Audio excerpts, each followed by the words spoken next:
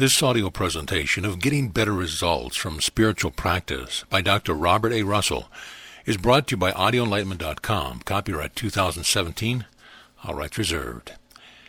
Dedication to Cora Costello, who for 8 years and more has supplied the increment in many forms to supplant my feeble efforts. I dedicate this small tribute. Her loyalty, devotion, and generosity to the cause of truth is a rich compensation. Robert Russell. Forward. In presenting these lessons and those contained in the 2 companion volumes, Receiving What You Ask For, and I Have Found the Way, the author does not lay claim to the discovery of any new truth. The truth has always been known to a few. There is nothing new under the sun, said Solomon. There is no new truth. There are only varying and different ways of expressing that which has always been known. Before Abraham was, I am. Truth is without beginning, without end. Man is only the revelator of that which has always been. Conceptions of and about truth come to us from many sources, but it is only man's conception of them that seems to be new. Only by our understanding do we make them our own. The author recognized that there is probably nothing in this book which has not been said many times before. He does not claim originality to any of the truth presented, but only hopes that he may have clarified and presented in such a way as to make a greater unfoldment possible. What has been written here is of no importance apart from the individual consciousness or realization which makes it live. Unless the truth grows up in us, it is to us as though it did not exist. Finally, all shall be taught of God. The author. Chapter 1. Getting Better Results. My understanding increases as I bless that which I already have and give thanks for it. And with all thy getting, get understanding. In metaphysical science, as in everything else, the intelligence quotient is the important thing. Good or bad results in spiritual practices are determined by the consciousness in which one works. The principle is always the same, true and accurate, but it always responds to the type and the grade of intelligence which uses it. The principle is the fundamental potentiality of all things, but we can take out of it only what we have first put into it. When we have developed our intelligence sufficiently to work with God instead of against Him, we shall be able to bring about anything we desire. The promise is that whatsoever ye shall ask of the Father in thy name, nature, He will give it to you. Now, whatsoever is probably one of the biggest and most inclusive words in the Christine philosophy, because it represents everything that we can possibly conceive of as existing in God. It epitomizes the entire kingdom of heaven. However, for the one who reads in it the letter only, there is a catch in this word, whatsoever. Because to ask the Father for whatsoever things we desire presupposes that we already have the spiritual consciousness for which our asking stands. The thing must be such as are in His name or nature, that is, already existing in God or good. To ask without this consciousness, Jesus says, is to ask amiss. There is a right and a wrong way to do everything, and in metaphysics our results will always be proportionate to our spiritual development. Before one can carry water from the ocean, he must first have a container in which to carry it, and the amount of water he carries will depend entirely upon the capacity of the container. Now let the container represent spiritual understanding, and you will grasp the meaning of Solomon's statement, and with all thy getting, get understanding. Without understanding, we shall fail to get results. Our greatest need, therefore, is not more things, more health, or more supply. We have them already, and in abundance, yea, more than we can ever use. The great need is for spiritual understanding, for when we have that, we have all. We shall get better results from our practice when we are more like the power which creates them. Results are always like their cause. Our only salvation is in a new kind of intelligence, and the sooner we make up our minds to that fact, the better. The cause of all defective states in body or circumstance is due to a poverty of intelligence or lack of understanding. We get sick because we do not know life or because we have a wrong relationship to it. We are limited for the same reason. Jesus said, I am come that they might have life and have it more abundantly. But the abundant life must be interpreted in terms of spiritualized matter. Our bodies are renewed every 9 months, but what good is abundant life to us if we do not change the mold through which it manifests? If we perpetuate a limited and imperfect concept of ourselves? Know ye not that your body is a temple of the Holy Ghost, and that you have power to lay it down and to take it again? But how shall we come into possession of the spiritual consciousness of life? Through the greater subconscious mind. Ye shall receive power when the Holy Spirit is come upon you. The Holy Spirit comes upon us and uses us for spiritual ends when our consciousness of God overbalances everything else in our organized existence. Be absent from the body and present with the Lord. If you will think of yourself as bereft of every vestige of personality, including your breath, you will find the condition of consciousness which is called the Christ, and which is a necessary complement to express the kingdom of God. Let this mind be in you, which also is in Christ Jesus. When the personal sense of sight, hearing, taste, smell, and breathing have been taken away, that which is left is the spirit and the soul which constitute the real man. We are then in a position to claim whatsoever we will from God, and He will give it to you. We can have everything we want if we are willing to change our whole character to get it.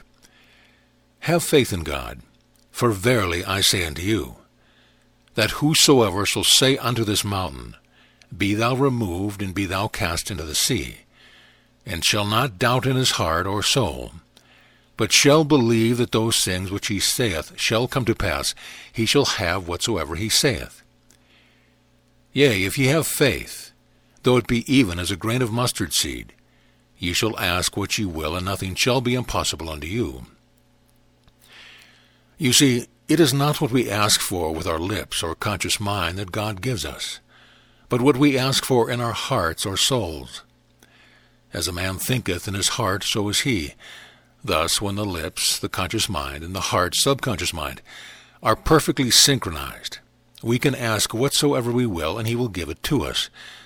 Not that He hands out something that we did not previously own, but that we become aware of that which was always ours.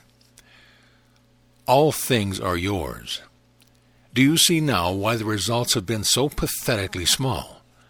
Because we only ask for them with our lips. God, being subjective, cannot give anything to us unless we ask for it in our hearts. As thou hast believed, spiritual realization, be it done unto you.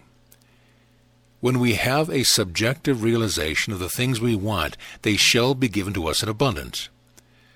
On the other hand, we cannot have more life until we give up the life we have.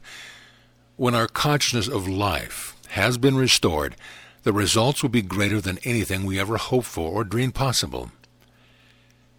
You will get better results in prayer, better results in practice, better results in healing, when there is no longer any sense of need in your mind. In other words, you must lift your mind above your wants before you can be conscious of the presence of God, in whom all your needs are satisfied and all your desires fulfilled. It doesn't make any difference how great or how pressing your needs may be. When your consciousness of God overbalances your consciousness of your want, the revelation will come. To entertain a constant sense of need is to be ungodly. To have a consciousness of the whole is to be godly. Chapter 2, Metaphysical Chart. This chart, which depicts the creative process in the individual, shows man as a trinity of being.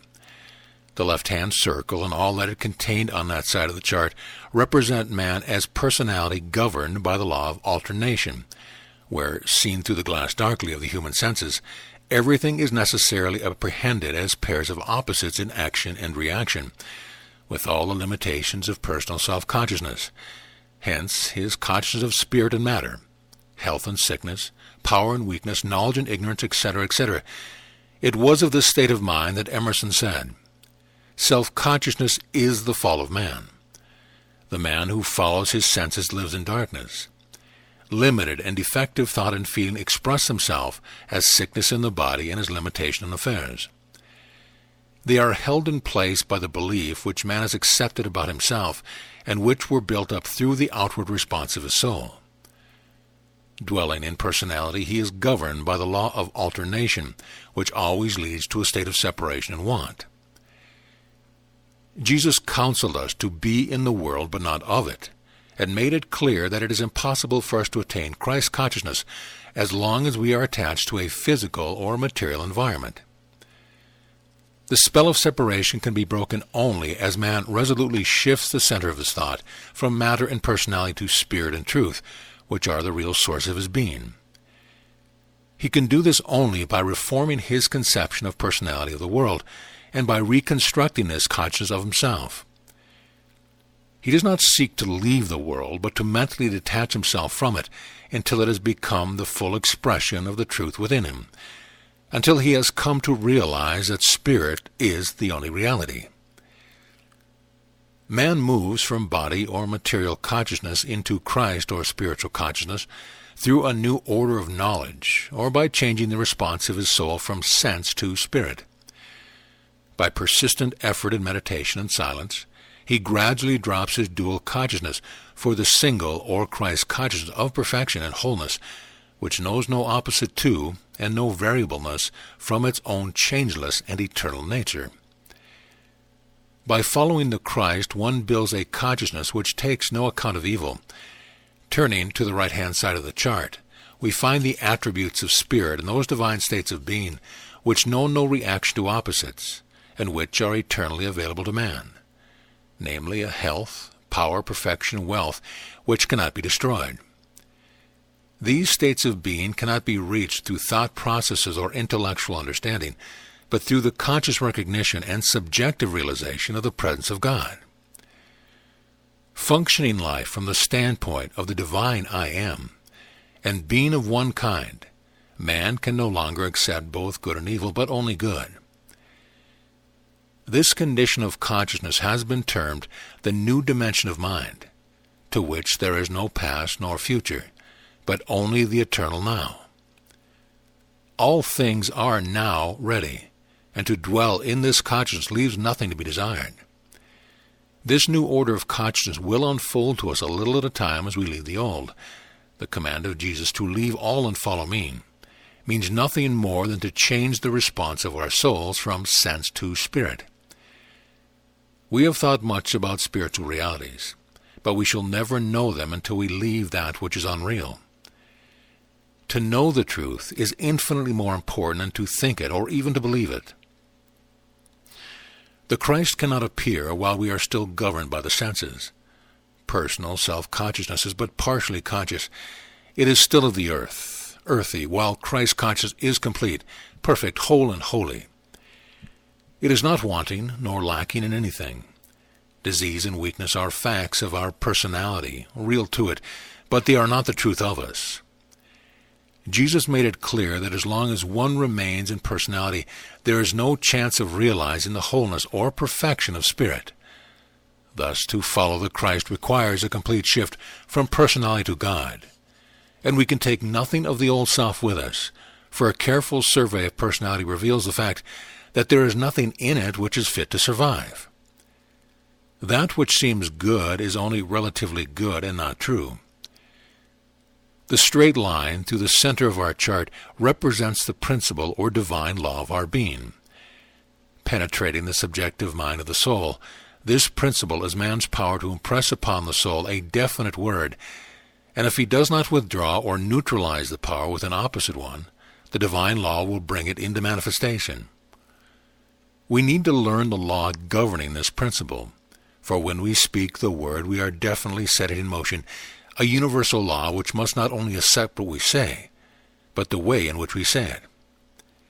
If our treatment is given with a sense of struggle or personal effort, it will manifest that way. If it is given with a sense of peace, we may look for peaceful results. Before one can use the principle with any degree of certainty, all sense of personal responsibility must be relinquished. All we have to do is to speak the word, and mind will carry it into certain effect, either through us or through the one for whom it is spoken.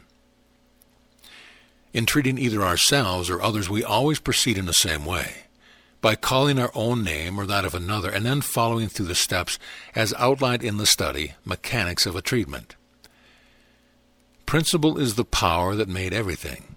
It is absolute. It will not and cannot be denied. The only thing that can deny God is yourself.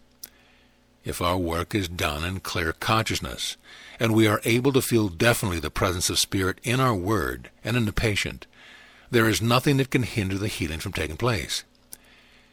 We must continue the treatment, however, until wholeness has been restored. Jesus said, "Ye shall know the truth," but the truth is only as true to us as we make it through our recognition and realization, our awareness and consciousness of it. The only reason we have to treat is because, through ignorance, the principle has been misapplied, because we have known evil instead of truth to our hurt. A better knowledge and understanding of principle will always produce a better and more complete expression of living, or as Jesus expressed it, a more abundant life. By changing the response of our souls from sense to spirit, and by keeping our minds stayed upon the principle, we shall emerge into a full and perfect God consciousness manifestation. In Christ, the mind of the body and the mind of the spirit are one, representing complete self-conscious union with spirit, or truth, and this unity is the Lamb of God, which taketh away the sin of the world.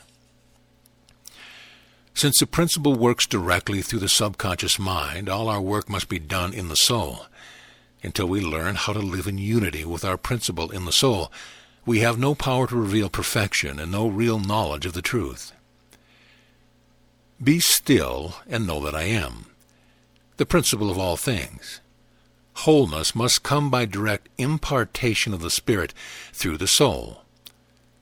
Thus, by dwelling in the divine states of being, we are living consciously in an immediate relationship with God. We are making of the human trinity a divine unity, and all states of separation are healed. When divine unity has been established, we enter the kingdom of heaven as little children. It is rarely discerned that the only thing which stands between us and God is our personal self-consciousness, and when this has been swallowed up in the greater self-consciousness of spirit, we are back where we started from. Before Abraham was, I am. Then we simply let the life, substance, and perfection that are innate within us do with us as they will. In the I am consciousness of spirit, there shall be no more death, neither sorrow nor crying, neither shall there be any more pain, for the former things are passed away. In pure spirit, knowing nothing unlike itself, there is nothing in us to get sick or die or to be limited in any way. The hope of future perfection gives way to an immediate experience of perfection now. Definitely turning our desire inward to spirit instead of outward to the world of things, we draw our inspiration, life, and substance directly from God. The body becomes our servant and the Christ our master. Now, since all negative conditions are but the effects of our souls, representing ignorant ways of thinking, feeling, and believing, it follows that the work of reconstruction must be done in the same place. To change an effect, we must first change the cause.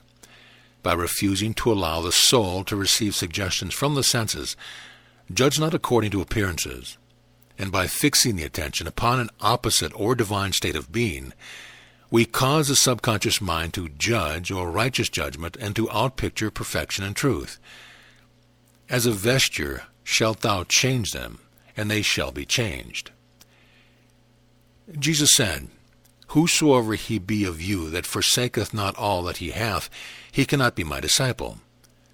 Adele Curtis says in her book, The New Mysticism, that the real death and resurrection of the body is the death and resurrection of the soul, and that it is to be accomplished here and now by forsaking, denying, losing, undoing, and letting go the imperfect self-consciousness, which we have built up as a result of our evolutionary experience, and building in its place a new and perfect consciousness of ourselves as we are, in spirit and in truth. The new consciousness has to be formed in the soul before we can be conscious of it in our objective experience. The outer circle of the chart, enfolding and intersphering all the others, represents the one mind in which we all live, move, and have our being. It is represented as a circle because a circle is the only picture we can draw of God, and because it is the only symbol which can be expanded in all directions ad infinitum and without any break in its continuity. Actually, there is no such thing as your mind and my mind or anyone else's mind. There is only God's mind in which we all live, move, and have our being.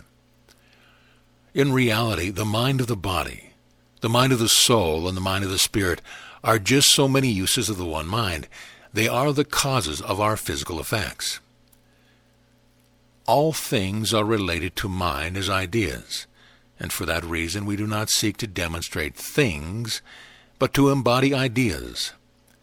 Mind is the medium through which everything comes to us as the result of an idea or word held and released in the mind. As we hold the word in mind through the power of the will until it is fully formed and then let it fall into the soul through the power of realization, it comes back to us in form. As the spirit, conscious mind, impregnates the soul with an idea, the spirit produces the form on the experience plane. Acting upon the substance of God which fills all space, the spiritual child is born. As Ernest Holmes says, there is one first cause, having three aspects, spirit, soul, and body, that is, cause, medium, and effect. The Father, Son, and Holy Ghost, masculine activity, feminine activity, and the result, which have the same meaning as the triad of recognition, realization, and revelation. The V-shaped canal descending through the center of the chart and continuing through the experience plane represents the will and is merely a vice to hold the word on its course toward the region of spirit which is the realm of all power and action. In this realm, the word takes form and comes back to us as a reality, a manifestation of spirit on the objective plane. As we let fall the words or images of our thought into the soul, they are acted upon by the Spirit and come back to us as the embodiment or form of the word which has been spoken. In the center of this opening is a small black door which is designated as the trap door. This door is opened quickly by the power of spiritual realization, bringing the consciousness of God and the consciousness of man together in perfect unity. If this door is open, our words accomplish that whereunto they are sent. If it is not open, our words become clouds without rain. It is obvious, therefore, that before our prayers can be answered, the trap door must be open. Jesus said, "It is done unto you according to your faith or belief." That is, there must be a perfect correlation between the conscious and subconscious mind. If the soul does not receive the word which is spoken, then the spirit has no medium through which to express. When the door is open, then you can ask whatsoever ye will, and it shall be done unto you. Jesus gave us the key to open this door in the following words: "Leave all and follow me. He that loseth his life shall find it," which have been the same meaning as Paul's words, "Be absent from the body and present with the Lord," and dying to self. When we are absent from self-consciousness according to personality, which means everything contained on the left-hand side of the chart, then we are in a right relationship to God. We are in a position to receive from him whatsoever we ask. It is then that ye shall see the heavens open and the angels, spiritual thoughts of God ascending and descending upon the Son of Man. Jesus said, "The Father that dwelleth in me, he doeth the work." But God does not do the work until we are out of our thought or until we recognize him as the only power in our lives. In order to help another individual, therefore, his trapdoor, too, must be open as well as our own. Both minds must be perfectly oriented to the mind and will of God. Otherwise, he cannot receive the benefits of our treatment. How do we know that there is a trapdoor in mind? Because of it, were not for this safety valve, every thought, good, bad, or indifferent, would be instantly manifested. If we thought we were going to be sick, we would get sick immediately. If we thought we were going to die, we should die. The subconscious mind being entirely obedient to the conscious mind, and having no power of choice, would be helpless to avert the greater disasters of our erroneous and ignorant ways of thinking. It is fortunate for us, therefore, that our occasional and vagrant thoughts do not objectify themselves immediately in our experience. There is always the time element of the trapdoor between the objective outpicturing of our subjective states, and it is because of this that we have the opportunity of correcting our imperfect beliefs, thoughts, and feelings, and substituting the word of truth. Thinking after the manner of Jesus appointing, we nullify and reverse the results that would otherwise manifest in the circumstance and condition of our life. We may think of it then as that element of mind which keeps laws and order in our lives, and until we learn how to use the mind for constructive purposes, it is well that this trapdoor should remain closed, for when it is closed only our habitual states of mind have any influence in our lives. Recognition is the masculine function of mind or intellect conveying the word of truth to the trapdoor where it is held in place by the will until the consciousness of the word has been formed in us. Realization is the power or feeling of the whole mind which meets the word at the trapdoor, opens the door, brings the word into the soul for gestation. Revelation is the word made flesh, through the power of the Spirit by which the word is united with universal substance and given back to us in form to dwell among us. The Spirit is the mind which recognizes the will and uses it for constructive purposes only. The subconscious mind is not responsible for the imperfect conditions which she has built into our lives because, being subjective, she builds according to the suggestions, thoughts, words, and feelings received from the intellect or conscious mind. To build perfect conditions, we must change our ways of judging, thinking, and feeling. It should be noted by every student that the only purpose and function of the will is to hold the word in place and to still the senses while the spiritual word is being born. Any other use of the will is destructive. The will is never creative but always directive. The plane of experience represents the conditions of life, which is but the mirror or effect of the soul. Whatever use is made of principle is expressed on the experience plane. We can remake the experience plane by changing the habits of the soul, for the use we make of principle becomes the law or experience of our life. Within the principle is man's key to every situation, but salvation must come to him ultimately through his realization of the whole, through his perfect unity with God. As man thinks within himself, he thinks upon God's mind and sets in motion a law which reveals the perfection or substance that was already there. Since there is but one mind, we may consciously recognize and realize that the truth for ourselves or others and cause the law to work for us as we direct. Man never creates. He simply uses divine law to reveal the states of being which fill all space and are only hidden from us because of our failure to recognize that they are and always have been. Personality is a persistent, relentless struggle between ease and want, between achievement and despair, and between health and sickness. Spirit and its inevitable reality is that which is and ought to be. We must release the imprisoned splendor and let it come forth. Chapter 3. States of being. Be still and know that I am God.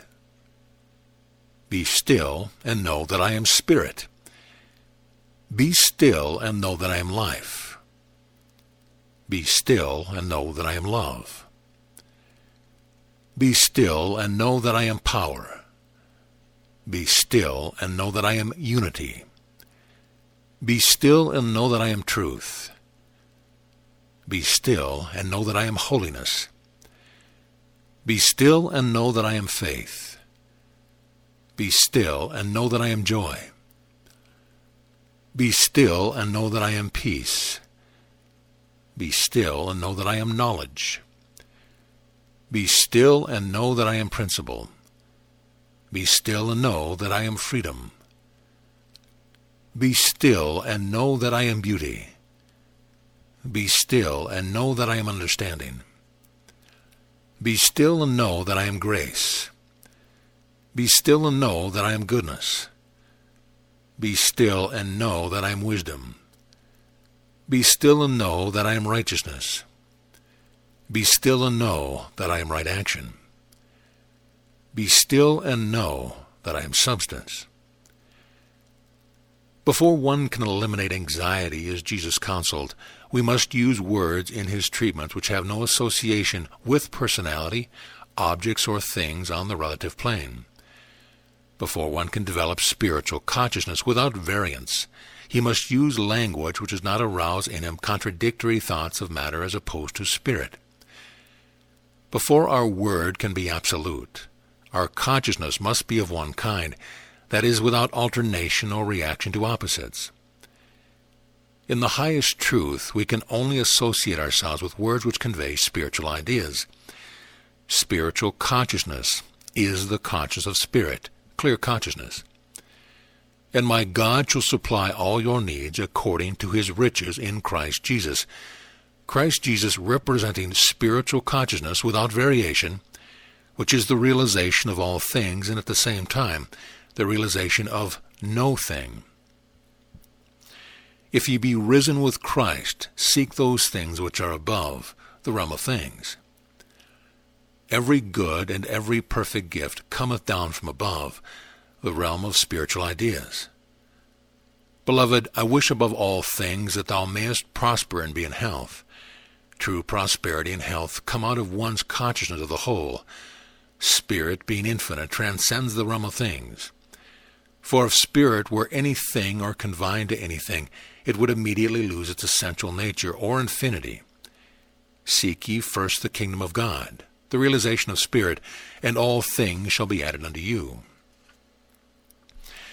The word metaphysics means literally above forms or above things. In the truest sense, it is an abstract science, and unless one is working on the abstract basis, above the realm of the concrete, he is not following Jesus, who said, "Leave all and follow me." Practically all our instructions in the past have been an attempt to realize things, which is equivalent to working in reverse. When Jesus said, "Know no man after the flesh, call no man on earth your father, he that loseth his life shall find it, and judge not according to appearances," he was urging upon man the necessity of entering that realm of consciousness which can only be described as without form and void.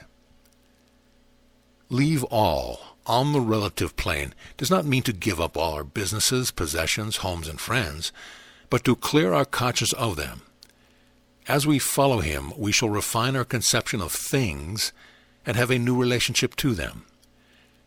If ye abide in me, clear consciousness, and my words, state of being, abide in you, understanding of spirit, then ask whatsoever ye will, and shall be done unto you. There is no human need that cannot be met by one or another of the states of being mentioned above. Chapter 4. Jesus the Christ. Out of Zion, the perfection of beauty, God hath shined forth in Christ. Behold, a virgin shall conceive and bear a son, and shall call his name Emmanuel, God with us. There is a distinction between Jesus and Christ, and yet there is no distinction because the two are one. Jesus is the name given to the man who most fully and perfectly demonstrated the Christ. Of the increase of his government there shall be no end. The Christ in Jesus was the embodiment of all law, government, spiritual understanding, wisdom, and knowledge of God. The first sentence of his first sermon was, "Blessed are the poor in spirit, for theirs is the kingdom of heaven." And again, "Blessed are they which do hunger and thirst after righteousness, for they shall be filled." Jesus made it clear that the blessing of heaven were for those who understand God and made a right use of the divine law. Righteousness means right use of spiritual law. Jesus was the Son of Man. Christ is the Son of God. Jesus, the Christ, symbolizes perfected humanity, or the truth revealed. Jesus was the type man using the spiritual power which is possessed by and indigenous in all men, waiting to be recognized by them. To embody the Christ, one must embody the same truth and understanding he had. I and the Father are one. Christ is the very essence of life, substance, and power within every man. Christ is all. He is our point of contact with God. All things are delivered unto me, the Christ. All things that the Father hath are mine, the Christ's. Thus, to have Christ is to have all. To have Christ in you is to be in heaven. To have Christ in you is to have life in you which knows no death, health in you which knows no sickness, power in you which knows no weakness, peace in you which knows no confusion. Christ is the way. No man cometh unto the Father but by me. Christ is the truth. I am the truth. Thy word is truth. The truth shall make you free. How are we to know the truth? Except ye become converted and turned around and become as little children, ye shall in no wise enter the kingdom of heaven.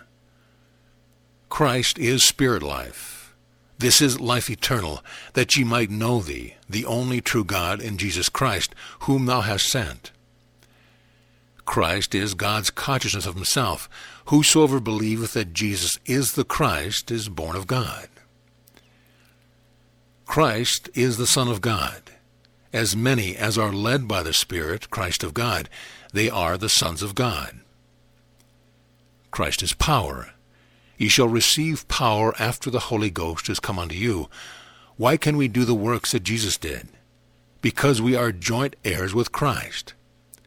And whatsoever ye shall ask in thy name, Christ's consciousness, that will I do, that the Father may be glorified in the Son.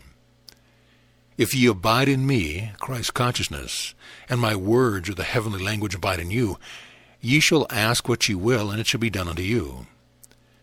The Father loveth the Son, Christ, and hath given all things into his hand. By what authority do we proclaim the kingdom of heaven on earth, the healing of the body, the redemption of man, the supremacy of spirit over human thought? For this purpose the Son of God, Christ, was manifested, that he might destroy the works of the devil or divided mind. Ye are Christ's, and Christ is God's. I stand fast in the liberty wherewith Christ hath made me free. Chapter 5. Can we know God? The conscious recognition of the presence of God is the fulfillment of every right desire. Unless our idea of God is true, it is not demonstrable. The great question asked by humanity for countless ages is, can we know God? That there is a God we have accepted on faith, but we must have proof, irrefutable proof, that God is and that he is accessible to us. It is the task of the next 6 lessons, therefore, to define what we mean by God and to prove his accessibility, helpfulness, and response to the individual mind. Men have spent much time and energy collecting facts which they believed would eventually carry them to the heights in freedom, but have found them impotent. They are now coming to a realization that God consciousness is not built alone on human knowledge, or the facts that they so laboriously gather, but that it is a state of mind engendered by the process of meditation, contemplation, and silence, in which the material instincts, grown to great proportion in the struggle for existence, are controlled by one's consciousness of the whole, and that life at its best eventually becomes an exemplification of cooperation with that which we know to be true. As yet, we have taken but a few steps from paganism. Men were not long in discovering that knowledge is always potential power, but they have still to understand that only its wise use is liberty. Of all the empires of the world that men have made an effort to control, the one they know most about and have done the least with is the one within themselves. To bring it under control is to grow up, become mature, to fit our abilities to mold the outer world to our uses, and to harmonize the relationship between ourselves and our environment. We have no choice in this matter. We make these adjustments either of our own free will or against it, but make them we do. Life is a way of educating us whether we like it or not. The mere knowledge of facts it passes for spiritual education does not, however, ensure the understanding of those facts, and such education cannot lead to the wise use of our powers and that sense of awareness without which there can be no liberty for any man. Schools of metaphysics give us the framework upon which to hang the intangible fabric of spiritual consciousness, but the consciousness itself, the understanding that is possible only through recognition, realization, and the training of every faculty comes only from within. It has as its ultimate objective the realization that we are each a part of a great and homogeneous whole that has no beginning in time, and by the same token can have no ending. That matter and spirit are but different manifestations of the same changeless substance, and that only as we permit our souls to carry us away from self, the mistaken sense of here and now, can we escape the slavery that makes us such close kin to the brute. Without God consciousness we can neither see straight, feel right, think truly, nor advance with reasonable economy of effort. Progress in spiritual work, therefore, is a sustained movement towards something better than what the present can offer. If that progress is to become more than a mere word, it must be given meaning through cooperation with principle and a direct experience of God. Can we know God? I may answer for myself alone when I say that I can and do. My knowledge of him is entirely immediate and intuitive. I have a feeling of dependence upon him together with a feeling of confidence in him that serves to relieve me from many burdensome cares. I know that I can commune with him, and I know that I receive from him according to my belief. For me, he does exist as a presence with whom I commune. My knowledge is entirely immediate, having no intermediary, based upon intuition and feeling. I shall dwell in a peaceful habitation, a sure dwelling, and in a quiet resting place.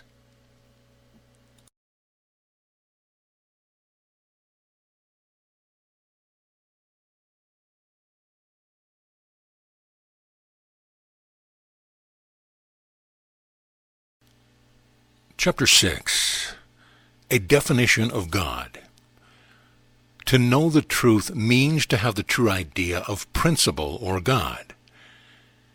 Principle is life. There is no better life than the one we have now, because life, no matter where we find it, will be none other than our consciousness of it.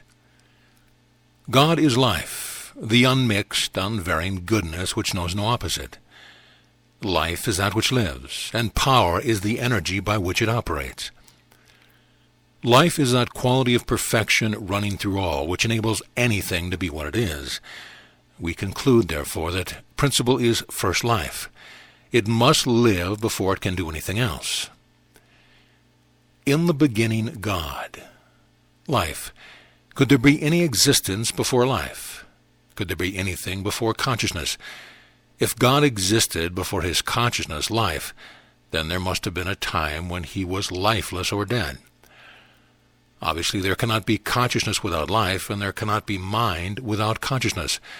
Therefore, life and consciousness must be the very same thing, God. I am Alpha and Omega. At both ends of our existence is life, therefore life is without end. God is not the God of the dead, but of the living, for all live unto him. I am the living one. I, principle, am come, that they might have life and have it more abundantly. There is no life, no world to come. The only life we shall have is the one that is now present with us. The life more abundant spoken of by Jesus is the consciousness of true or spirit life within ourselves. For until we have that life, which is also in Christ Jesus, we are only half alive. Principle is love. That which loves gives. God expresses himself by giving himself to us. God as love expresses himself in terms of creation. Love is the fulfilling of the law. It is the power that attracts and binds all creation together in a divine pattern. Love is the harmonious working of all its parts. Principle, therefore, is as much she as he, and as much it as she or he. Principle is mind. In him we live, and move, and have our being. Mind is the intelligence and law by which God governs what he creates. Life must become conscious of itself. Before it can express truth and use law, it must be able to think. Before it can love, it must first live. There is but one mind common to all men. Let this mind be in you, which also was in Christ Jesus. The mind of Christ is the true consciousness of God, the spiritual understanding of life which is eternal, indivisible, indestructible, unvarying, changeless, and which knows no possibility of reaction or alteration from itself. It only awaits the understanding and the cooperation of our intelligence to manifest itself in us here and now as a spiritual consciousness of the Christ or ultimate man. Principle is spirit. Spirit is that part of man which enables him to be conscious of himself. Spirit is that which he already is. The Spirit is the power that knows itself in us. God must always know himself. Therefore, spirit is self-conscious life. It is the inner meaning of the I am. 'Tis the spirit that quickeneth, the flesh profit nothing. Principle is truth. The spirit that knows itself must be true to itself. Truth is the law by which God proves himself. If ye abide in me, truth must be law-abiding. Truth is that which conforms to God. It is the true idea of God. And when we are conscious of it within ourselves, we lose all sense of limitation, separation, and evil.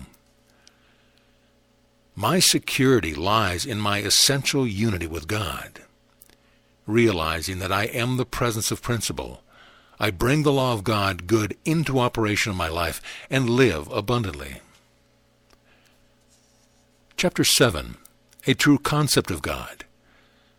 The sculptor turns from the marble to his model in order to perfect his conception. The Mosaic conception of God was that of a king, creator, and judge. The Christian conception is that of a father, savior, and comforter. The metaphysical or spiritual conception is that of a principle or law, which according to the founder of a religion is the correct understanding of divine being. Jesus Christ taught that God is infinite spirit, life, mind, truth, love, intelligence, law and principle, and that man embodies these heavenly qualities within himself. To abide in, or relate ourselves to these qualities, is to have in us the same mind which was also in Christ Jesus. The Master declared these facts from the beginning of his ministry, but his hearers, lacking spiritual understanding, interpreted deity in the familiar terms of personality. When Jesus spake of God as Father, they thought of him as a glorified man or infinite personality, which gave rise to our anthropomorphic concept of a man-God. Hence the strife of opposites and the many-sided consciousness which constitute our knowledge of spirit. The one thing which the whole world needs today more than anything else is a new consciousness and a more intelligent understanding of God. I, if I be lifted up, will draw all men or manifestation unto me. As we rise in consciousness above the old ideas of personality to the spiritual conception of God, as principle, we shall find that we are not only able to receive God, but to prove him in all our affairs of mind, body, and estate. The true understanding of God is the answer to every problem. Behold, I make all things new. The new conception of God as principle involves a new relationship to life, a new relationship to health, a new relationship to supply, a greater understanding of Jesus, of the world, and of the time. As man discovers and specializes these powers through his own mind, there is nothing in his world that will remain untouched or unchanged. By declaration and realization of the spiritual facts of being, he will lift his thought into the realm which is perfection and express that perfection in his life.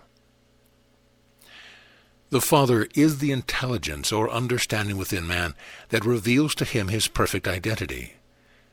After man fully understands this, he is then the Son knowing the Father. To know both God and man as Jesus knew them, individual man must train himself to think with the divine consciousness, the same mind that was in Jesus. this state of thought always operates as righteous judgment. To understand divine principle is to understand that all things are yours. There is absolutely nothing we cannot have if we ask of principle in terms of itself and not, as has been our custom in the past, in terms of objects and things. To ask principle in terms of itself would be to have that mind or God conscious in us, which also was in Christ Jesus. The divine order in revealing the truth is, first, to understand God, and then to act upon our understanding. Prove me now herewith, saith the Lord. God is principle, the intelligent power back of and through everything, the unconditioned which nothing can limit, that from which everything comes, the self-knowing mind back of everything, the heavenly Father and eternal Mother of all, the one and only conscious mind in the universe, personal to all who believe in him. And the only way we can conceive of the divine being is through our own nature, for his Spirit is our spirit. Father, let that mind be in me, which was also in Christ Jesus. Let there be, and it was so. Chapter 8. But we all, with unveiled face beholding, as in a mirror, the glory of the Lord, are transformed into the same image from glory to glory. Jesus' statement that flesh and blood cannot inherit the kingdom of heaven refers not to man's body, but to his false sense of life and to his wrong concept of the body. These two, constituting man's consciousness, have the same meaning as St. Paul's designation of personality as the carnal mind. For the mind of the flesh is death, but the mind of the Spirit is life and peace, because the mind of the flesh is enmity against God. For it is not subject to the law of God, neither indeed can it be, and they that are in the flesh cannot please God. It is not man's body that is subject to disease and death, but his erroneous ideas of his body. If one views the body from the standpoint of personality or appearance, he will think of it as a solid material form. If he views it from the spiritual perspective, he will see it as a changing, flowing, formless substance which is forever coming and going. The billions of cells composing the body are in a continuous state of flow. They are like a river, forever flowing. The spirit alone maintains the identity. The outer body changes so rapidly that we do not actually get up in the morning with the same body we took to bed the night before. The onward march from infancy to childhood, from childhood to youth, from youth to adolescence, from adolescence to maturity, is nothing more than man's passage from one body to another. The body of the adult has changed many times during its earthly existence, and yet through the innumerable changes there is a continuity of feeling and identity which does not change. The body at 40 contains not a single cell which it had at 20, and yet man is conscious of being the same individual he was in the first body he ever had.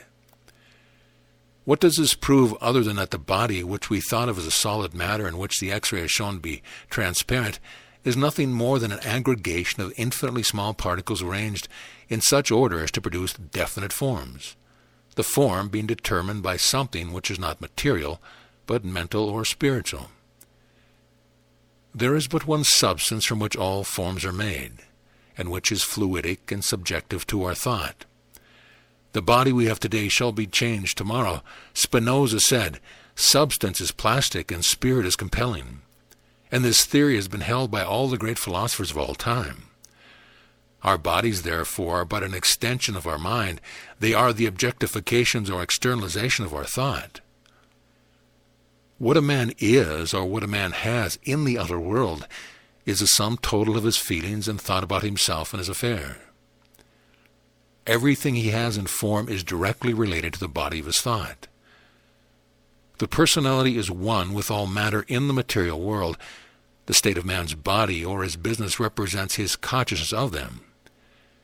The so-called physical body is but a manifestation of man's mind in form. It is what he believes about himself. But since the substance of man's body is plastic to his thought, it is subject to change and improvement. The question is often asked, why, if man is made in the image of perfection, does he manifest a defective body? And if while the substance of his body is renewed from day to day, does he not express perfect health? Simply because he does not know the truth, and because today he continues to provide the same mold or mental pattern he provided yesterday. The remedy is found in Paul's words, "Be not fashioned according to this world." When man understands that his body is but the effect or extension of his soul, he will change it into a more perfect form by reconstructing his ways of thinking and feeling about it. Flesh and blood is but a way of thinking and feeling. My material body is not true. The Christ body is the truth. Chapter 9, Soul. The soul answers never in words, but by the thing itself that is inquired after. Emerson. The soul is the perceiver and revealer of truth. Emerson. The Metaphysical Bible Dictionary defines soul as man's consciousness, that which he has apprehended or developed out of spirit. Also the impressions which he has received from the outer world. Body is the form of expression of both spirit and soul. The body is the outer court of the soul, and an exact representative in form of the ideals that are revolving in the inner realm of its domain. The soul touches both the inner realm of spirit, from which it receives direct inspiration, and the external world from which it receives impressions. Man is a soul and not a body. The soul is the affirmative factor in all his experience. It is the storehouse of all his memories, experience, beliefs, and emotions. It is the seat of both understanding and misunderstanding, and the great creative and feeling center of realization. Man's body and affairs are always under the absolute dominion of the soul, causing health and wealth or sickness and poverty. It is through the soul that we accept or reject the truth. It is through the soul that we identify ourselves with good or evil, power or weakness, perfection or imperfection. But being impersonal, it neither cares nor knows what we use it for. The scriptural name for soul is heart. It has also been called the Holy Ghost, the womb of nature, and the Holy Mother.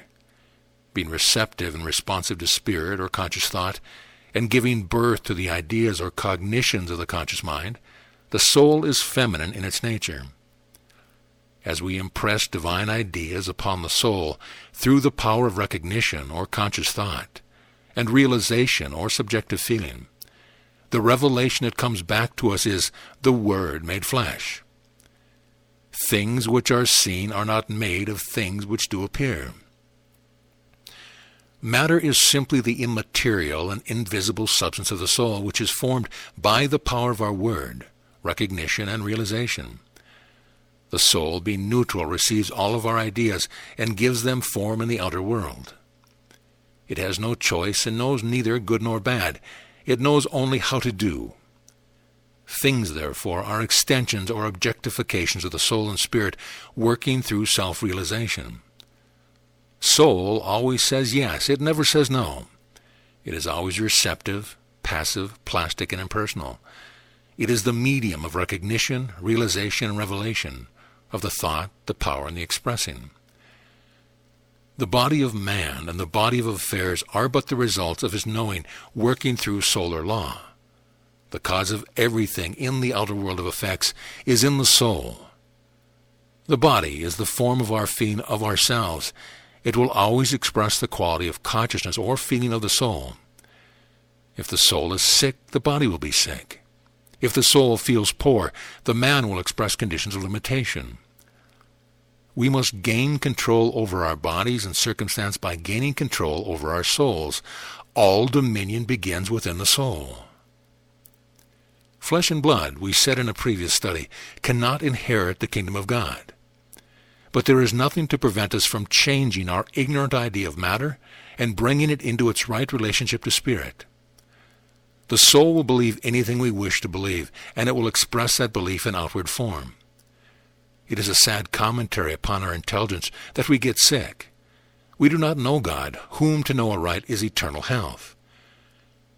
When we possess our souls, we shall possess our bodies. The soul will make any kind of body we choose to have. But the quality of the soul will always depend upon the quality of the soul and the habit of its belief. When we understand matter as consciousness, we shall express perfection and health.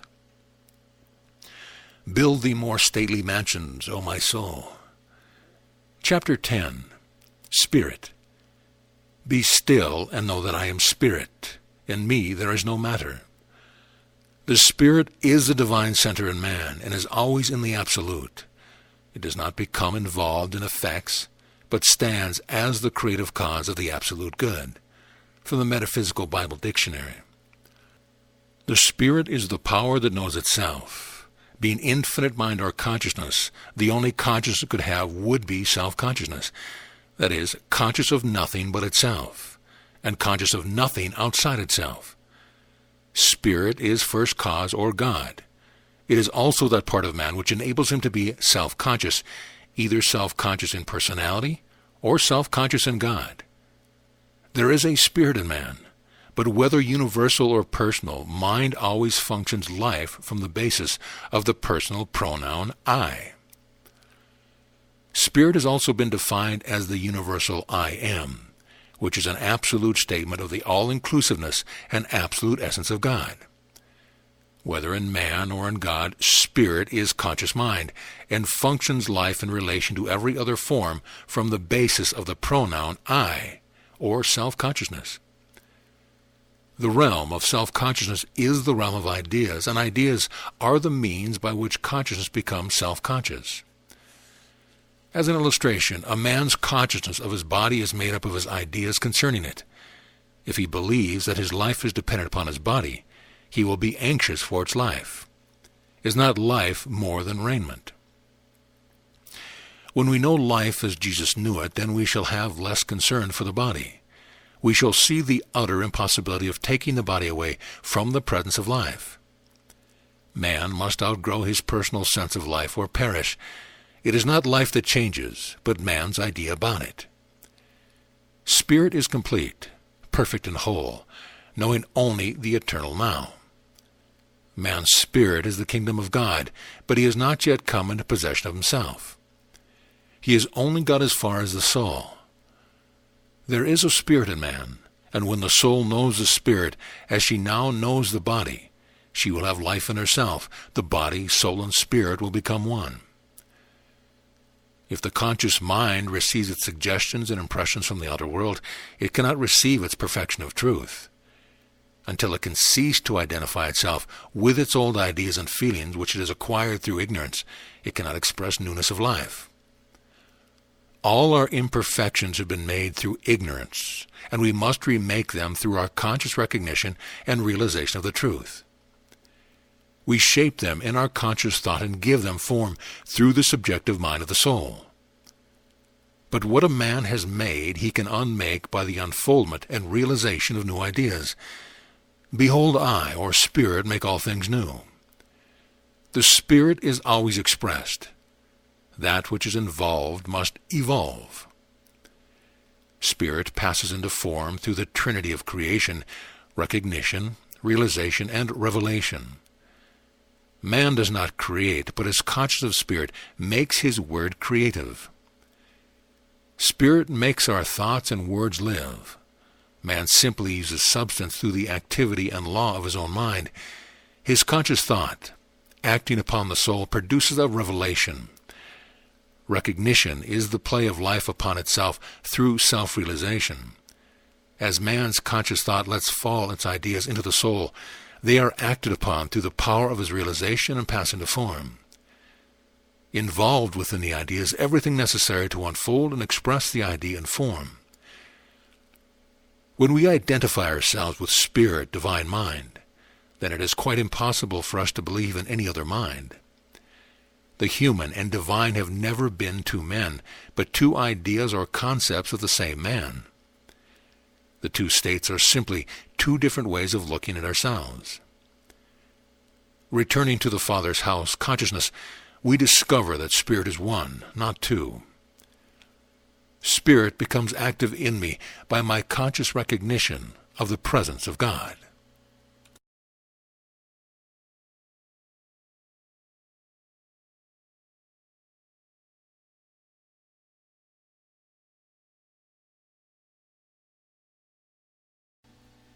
Chapter 11. The Mind of the Body. Our problem is to arouse sufficient power to lift up the whole consciousness until we see with an understanding heart. The mind of the body is the objective mind, finite mind, the mind of the flesh, the carnal mind, the natural mind, the intellect, the self-choosing mind, the willful mind, the personal mind, the mind of self-determination, of volition and will. Actually, there is but one mind with three distinct phases of activity which are called conscious, subconscious, and superconscious, the mind of the body, the mind of the soul, and the mind of the spirit. And the three are one. They are one because a careful analysis of the three reveals the fact that they act and interact upon each other. The objective mind, which is also called conscious mind, is that phase of the mental activity which relates man to the outer world of appearance, to his personality, and to his environment. This phase of mind has also been called the sense mind, and has been referred to in the Bible as through a glass darkly. Being governed by the law of alternation, this mind necessarily apprehends everything in pairs of opposites, good and evil, life and death, health and sickness, wealth and poverty, etc. The personal mind, being dual in its nature, has accepted both extremes, which explains our illusion of separation. The objective mind is man's erroneous conception of himself. It is also his spiritual self unrealized. It is what he knows about himself. It is also his power to unknow. The fleshly-minded man cannot deny that he is imperfect as he knows himself in the personality or fleshly mind. Judging by appearances, his consciousness is lacking in completeness and wholeness. The objective mind, unrelated to spirit, is but partially conscious of itself. Knowing only the personality or outward and physical form, it is limited in its expression. Sin, therefore, is a fact of our personality, but it is not the truth of us. The truth is that God and man are one, but until we have unified ourselves with this truth, recognize that spirit is the only power in our lives, we cannot be free from the separate self. Only as we bring the body and soul together can we realize the spirit of unity. God and man are forever one, but God is never man, and man is never God. Self-consciousness, divorced from spirit, is chiefly personal and objective. It must be redeemed by our expansion into the full and perfect consciousness of Christ through an habitual and positive response to the good. In spirit, realization of one presence and power, man is perfect and whole.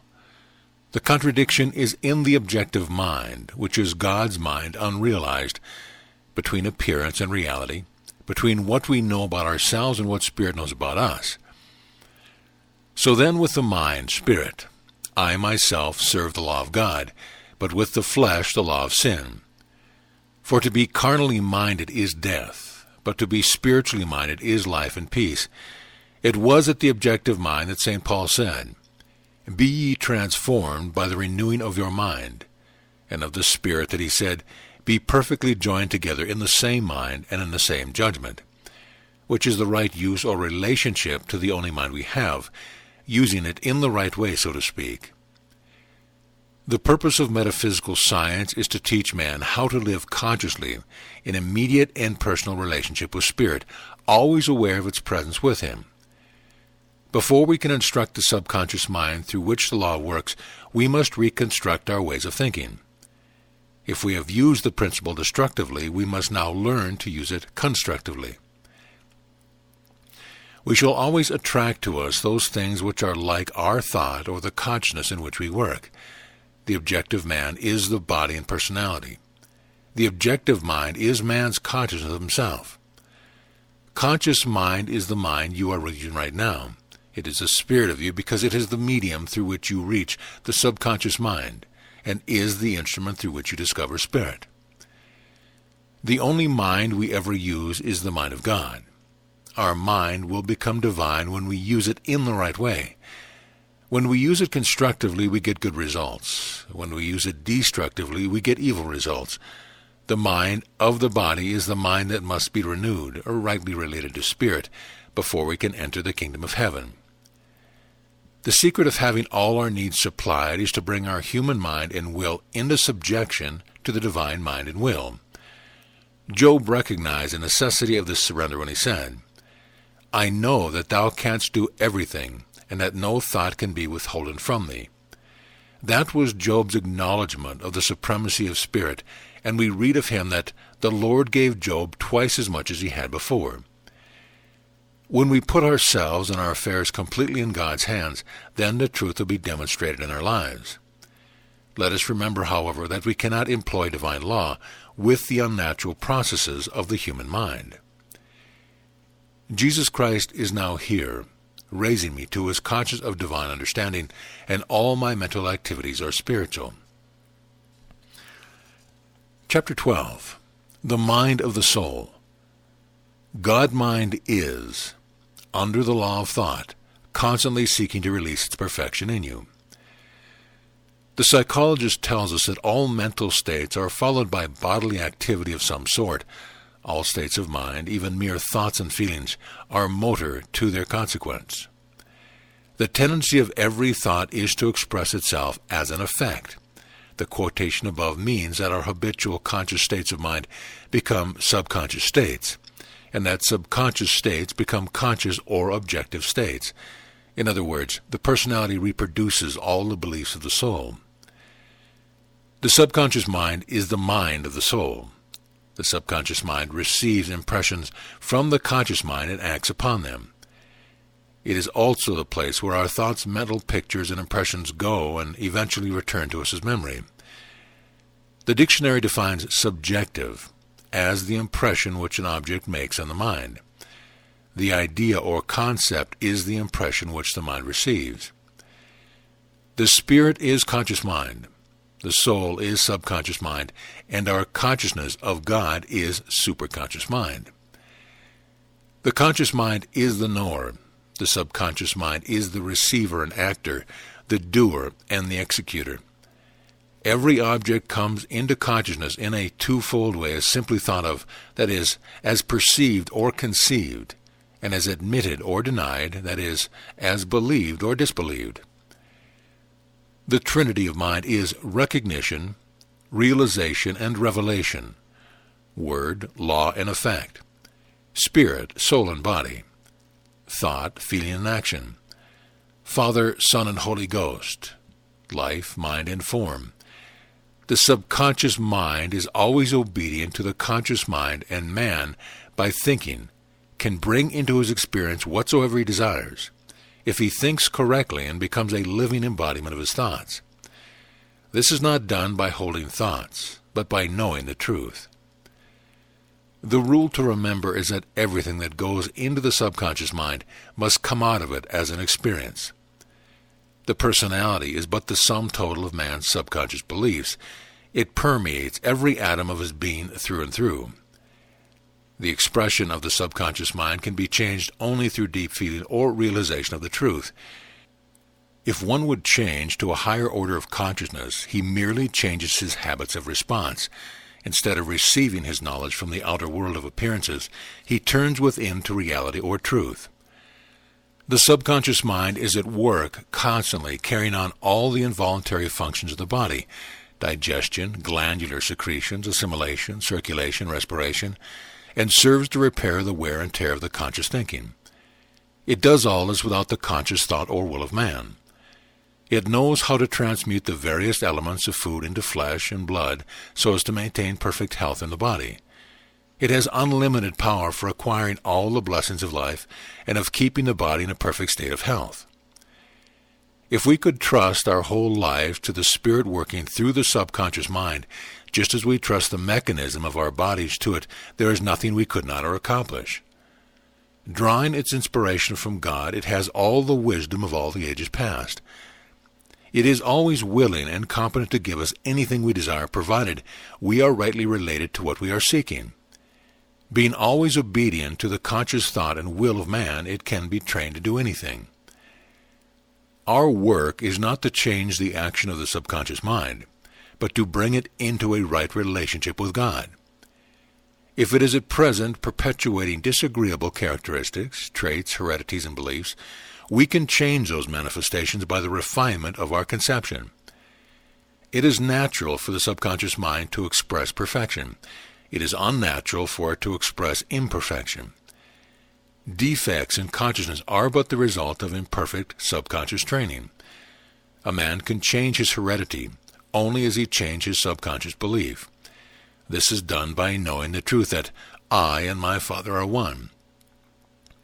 Remember that it is the mental antecedent of your problem that you have to deal with and not the effect. It is quite impossible to treat unpleasant facts or conditions out of existence so long as we still nurture the conscious or mental state which caused it. Defective conditions can be annihilated only as we remove the beliefs that sustain them. They can be displaced only by a greater realization of the truth. When the truth becomes motor or habitual in its response, it will not only remove all support from evil, but will do away with the demonstration of evil. Our freedom, therefore, is dependent upon our ability to build upon something in consciousness which is big enough to displace the negative thoughts or demonstrations which have been holding us in bondage. Renewing the mind is a scientific procedure. When the subconscious work is properly done, the objective manifestations must conform. Let the words of my mouth and the meditation of my heart be acceptable in thy sight, O Lord, my strength and my Redeemer. Chapter 13. The Mind of the Spirit. Blessed is he that hath part in the first resurrection. Thou shalt be priest of God and of Christ. The divine order in revealing the truth is from the conscious mind to the subconscious mind, and from the subconscious mind to the spirit or the superconscious mind. That was not first which is spiritual, but that which is natural or outward, and afterwards that which is spiritual inward. God accommodates his revelation to our realization or capacity to receive it. Jesus explained our failure to receive the Spirit as due to our unbelief or our inability to recognize his presence, and for this same reason the natural man receiveth not the things of the Spirit of God, for they are foolishness unto him. Neither can he know them, because they are spiritually discerned. Unless our subconscious minds are open to the Spirit, they can only believe that which is outward. Jesus said, Know no man after the flesh, and call no man on earth your father. Coming by way of manifestation is the way of disappointment and death. Our first knowledge of Christ is after the outward form of Jesus or the flesh, but he said, Call me not good. Jesus was the personality of God, but it was only when the physical Jesus was taken away from the disciples that the Christ became an intimate and vivid reality to their souls. We must follow on until we have knowledge of him in the Spirit, until we can say with the Apostle, Though we have known Christ after the flesh, yet now, henceforth, know we him no more. Our first knowledge of Christ, being revealed by the personality of Jesus, comes with observation. The second comes by realization and revelation of the presence within us, without any objective manifestation. The first in order is the personality of Jesus, known in history. The second is a divine revelation known only in consciousness. In the first, we worship God. In the second, we understand God. By the mind of Christ, we have a boldness to enter into the holiest by the blood, spirit life of Jesus, by a new and living way, which he hath consecrated for us through the veil, that is to say, his flesh. It is only within Christ's consciousness that our desires find fulfillment on the manifest plane. It is only in Christ's consciousness that we can know God. By staying the mind on spirit, we are fulfilling Paul's admonition to let that mind be in you, which was also in Christ Jesus. Not until we lose sight of the outward form are we ready to receive spiritual revelation. Jesus said to his disciples, It is expedient for you that I go away. For if I go not away, the Holy Spirit will not come unto you. But if I depart, I will send him unto you. It is not until we cease to know Christ after the things of the world, using our power to get loaves and fishes, that we are ready to receive him as the quickening Spirit. It is the Spirit that quickeneth, the flesh profit nothing. But if I go, I will come again and receive you unto myself.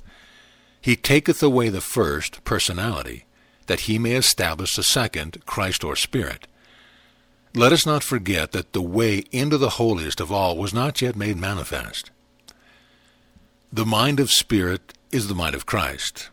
It is the clear consciousness which one experiences when he is absent from the body of related thinking. He is then present with the Lord or Spirit. Spiritual consciousness is the consciousness of Spirit, of wholeness, completion, and perfection. It is an enlarged edition of subconsciousness. It is the objective mind turned inward to the eternal consciousness which is God's expression of himself.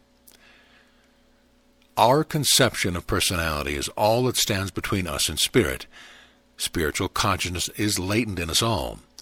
It takes possession of us to the degree that we die to or renounce and lay down the personal consciousness and everything which it represents. Leave all and follow me. We must do this until personality has no more power over us. Resurrection is a new way of thinking and feeling. Spirit is a realization of all things, and of necessity will include a new consciousness of the body. The requisite skill for living in spiritual consciousness comes through practice. It can be acquired only as one constantly, consistently, and persistently thinks, lives, and acts according to the principles of truth. Sporadic effort is worse than no effort at all. We do not marvel at the instantaneous demonstrations of the accomplished athlete, musician, or mathematician. But we are astonished and nonplussed because our spiritual demonstrations demand an equivalent amount of preparation. Our imperfections and limitations have come to us as a result of our ignorance or misapplication of the principle of truth. They can be corrected only by the understanding and proper application of these same principles. To think the truth, live the truth, and act the truth is to receive its reward. That which we seek is seeking us. It can come to us only as we make room for it in our minds. Relying upon the promise of God, my imperfection is swallowed up in perfection. Chapter 14. God is Spirit. And they shall not teach, saying, Know the Lord, for all shall know me from the least to the greatest. Since God is Spirit, the one and only real mind or power in the universe, and man is a mental or spiritual being, he must relate himself to God through his mental faculties. This is done by recognition and realization of the facts or truth concerning God and man. The heaven of heavens, said Solomon, cannot contain thee, principle. It is impossible to conceive of such a vast idea of God until one's eyes have been anointed to see and one's mind has been opened to spiritual understanding. When we are prepared to forget the things which are behind and reach forward to the things that are before, then will the truth be revealed. When the Spirit of truth is come, he will guide you into all truth, for the Spirit searches all things, yea, the deep things of God. To understand the deeper meaning of divinity, we shall have to use the word principle, which means simply a fact, the fact of God. Principle, then, is the basis of all of our understanding about God and gives us the true or spiritual interpretation of him and his manifestation. When God said to Moses, My presence shall go with thee, he meant that man embodied the fact or principle within himself. It is obvious, therefore, that unless we approach God as principle, we have nothing to demonstrate and no rule of action. St. Paul refers to principle as the all-in-all, eternal, immortal, the only wise. They that worship God must worship him in spirit and in truth. The principle must be spiritually discerned. That is, we must discover and apply it within our own mind. For as the body without the spirit is dead, so the letter killeth, but the spirit giveth life. The principle is therefore the foundation upon which the spiritual temple, God consciousness, is to be built. It is the porch that one must traverse to reach the altar. It is sown in mind a natural or literal world. It is raised up a supernatural or spiritual truth. Ye shall know the truth. Principle is the allness of God, and the truth is that we are one with him. We embody the God qualities within our own minds.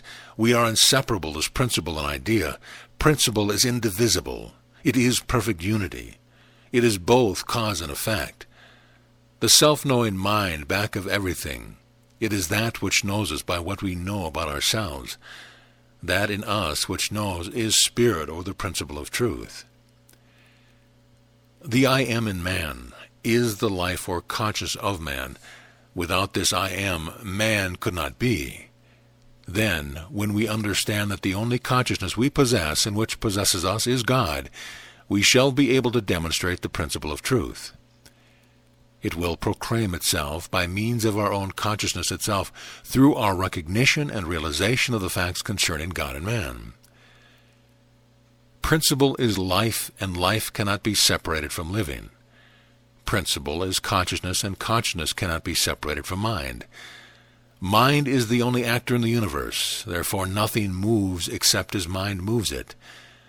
The qualifications for the greater things which Jesus promised should be done in his name, principle, as well as release from all unpleasant circumstance, was to be so filled with the Spirit that there would be no room left for anything else. The spiritual, or Christ consciousness only, is substantial. Jesus was a man like other men, but consciousness of his spiritual nature.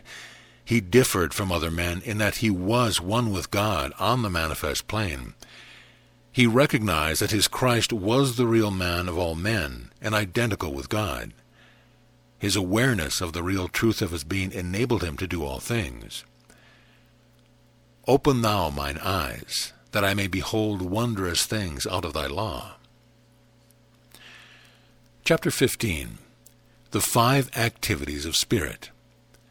Fundamental law is the path of righteousness, the way by which the soul of man is restored to its original perfection. Life, love, mind, spirit, and truth are the 5 activities expressed in the one life principle.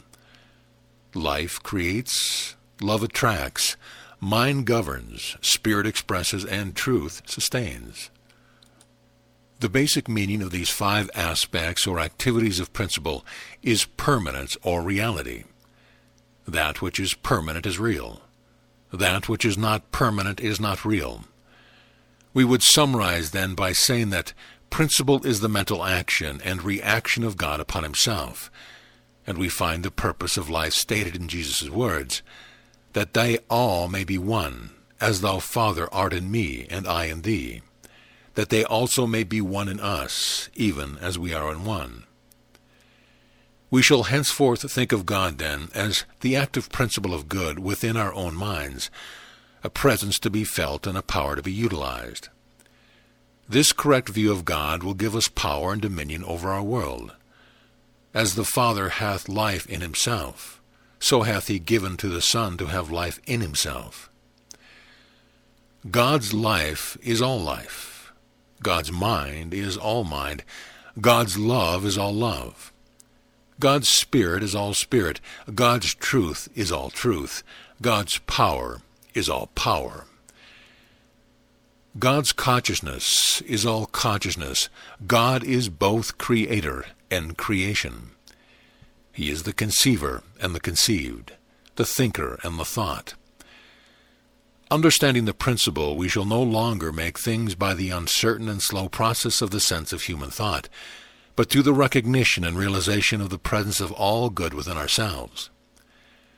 Living by our principle, it will realize itself in us without any effort on our part. We do not have to take any thought about it. We do not have to worry, struggle, or exert the human will in any way. In thy presence is fullness of joy. We think, then, the truth of Jesus' statement that things are literally added unto those who seek his kingdom first. The Lord is my shepherd, therefore can I lack nothing. The Lord is the law, and the shepherd is our rule of action. The law is impersonal and has no sentiment at all. It does not know we use it nor for what purpose. The law says to electricity, be a light, and it is a light. The law says, run a streetcar, and it runs a streetcar. The law is always obedient to our word. If a man says, I am sick, the law says, I am sick. If he says, I am poor, the law says, I am poor. Just as the law of electricity does not know whether it electrocutes a little child or burns a house down, or whether it makes toast for our breakfast, so principle does not know whether we are using it to make perfect or imperfect creations. Principle is impersonal. The law is a law of liberty, which, because of the way we use it, becomes a law of bondage. But the bondage is never a thing of itself. It is simply the way we are using the law of liberty. We are always dealing with the law, and by harmonizing the 5 activities of spirit, we are seeking to bring spiritual values to bear upon the law. In other words, we are using the law constructively instead of destructively. The theory of emergent evolution is that whenever our nature demands a new experience, there is that within this nature which projects the vehicle, making the experience possible. Before we can use the law constructively, there must be a complete change in our manner of thinking, feeling, and acting. Remembering that the mind of the flesh is not subject to the law of God, we must harmonize our mind with divine mind before there can be any increase of good in our lives. The law of the Lord is perfect, and I will use it righteously.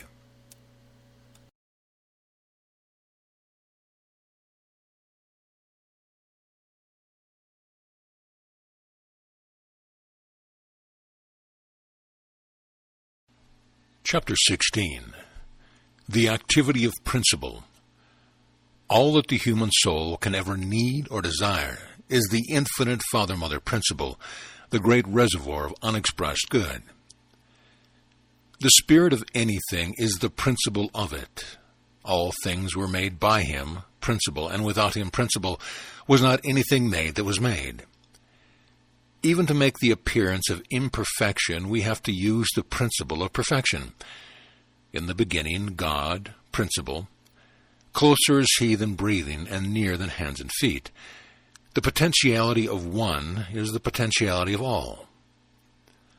All things are yours. Everything is equally within every man, but he must learn how to use his principle constructively in order to draw it out. He must learn how to relate his subconscious mind to spirit through that which the principle directly works. Metaphysics is not for the purpose of putting God into man, but to draw him out of us. Unless God were already in us, we should have no point of contact with him. When Jesus said, "I am the way, the truth, and the life, no man cometh unto the Father but by me," he was referring to the principle of creation in all men. The way is the manner, method, mode, as a way of expressing one's ideas. The means by which anything is reached or accomplished. Plan, habitual method of life or action, determined course. Man cometh unto the Father. Perfection, by the right application of principle to his life. He that keepeth Israel neither slumbers nor sleeps. The principle is always active in our minds, bringing us good or ill according to our association or relationship to it. The activity of every principle is creation. In music, it creates notes. In mathematics, it creates numbers. In metaphysics, it brings man to a direct experience of God, and that consciousness which produces all things. As cause, it is imperceptible. As effect, it is perceptible. The metaphysician assumes the position that there can be no manifestation of perfection, except in proportion as knowledge and the thing known, the subjective and the objective, are identified. We may say, then, that principle is the universal law of God which brings man and God together. The scriptural names for God are life, love, mind, spirit, and truth, and we classify the 5 under the name principle, which is the scientific rule by which we establish in consciousness what constitutes God. It is the means by which we come unto the Father, or gain our unity with him. There is only one way to approach God. No man cometh unto the Father but by me, divine principle.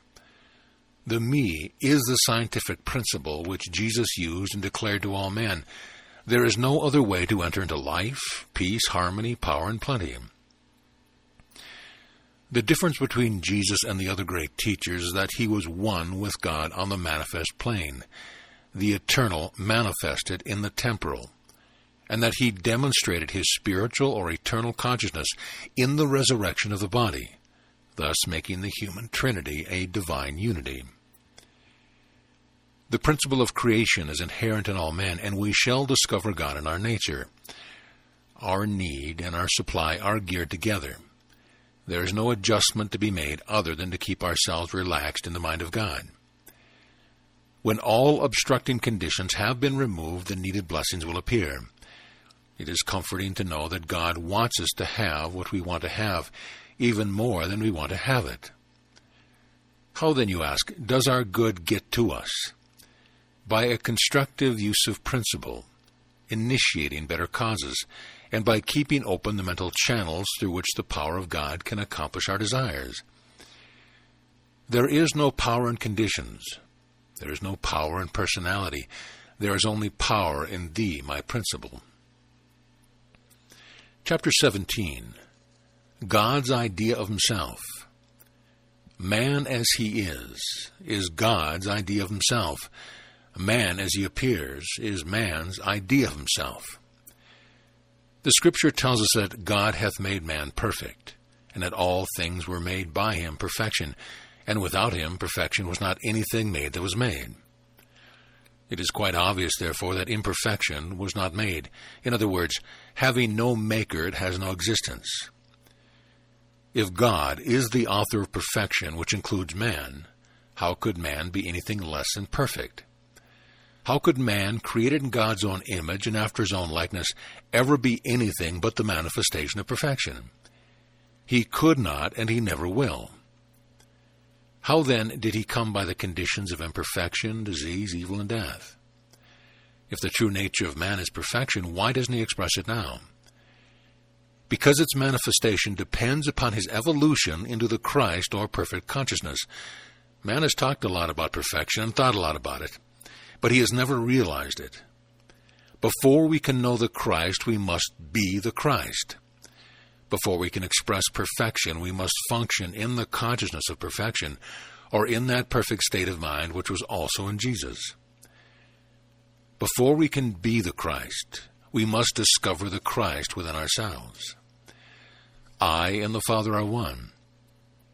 By our constant acknowledgement of one presence and one power, we shall evolve into spiritual or Christ consciousness.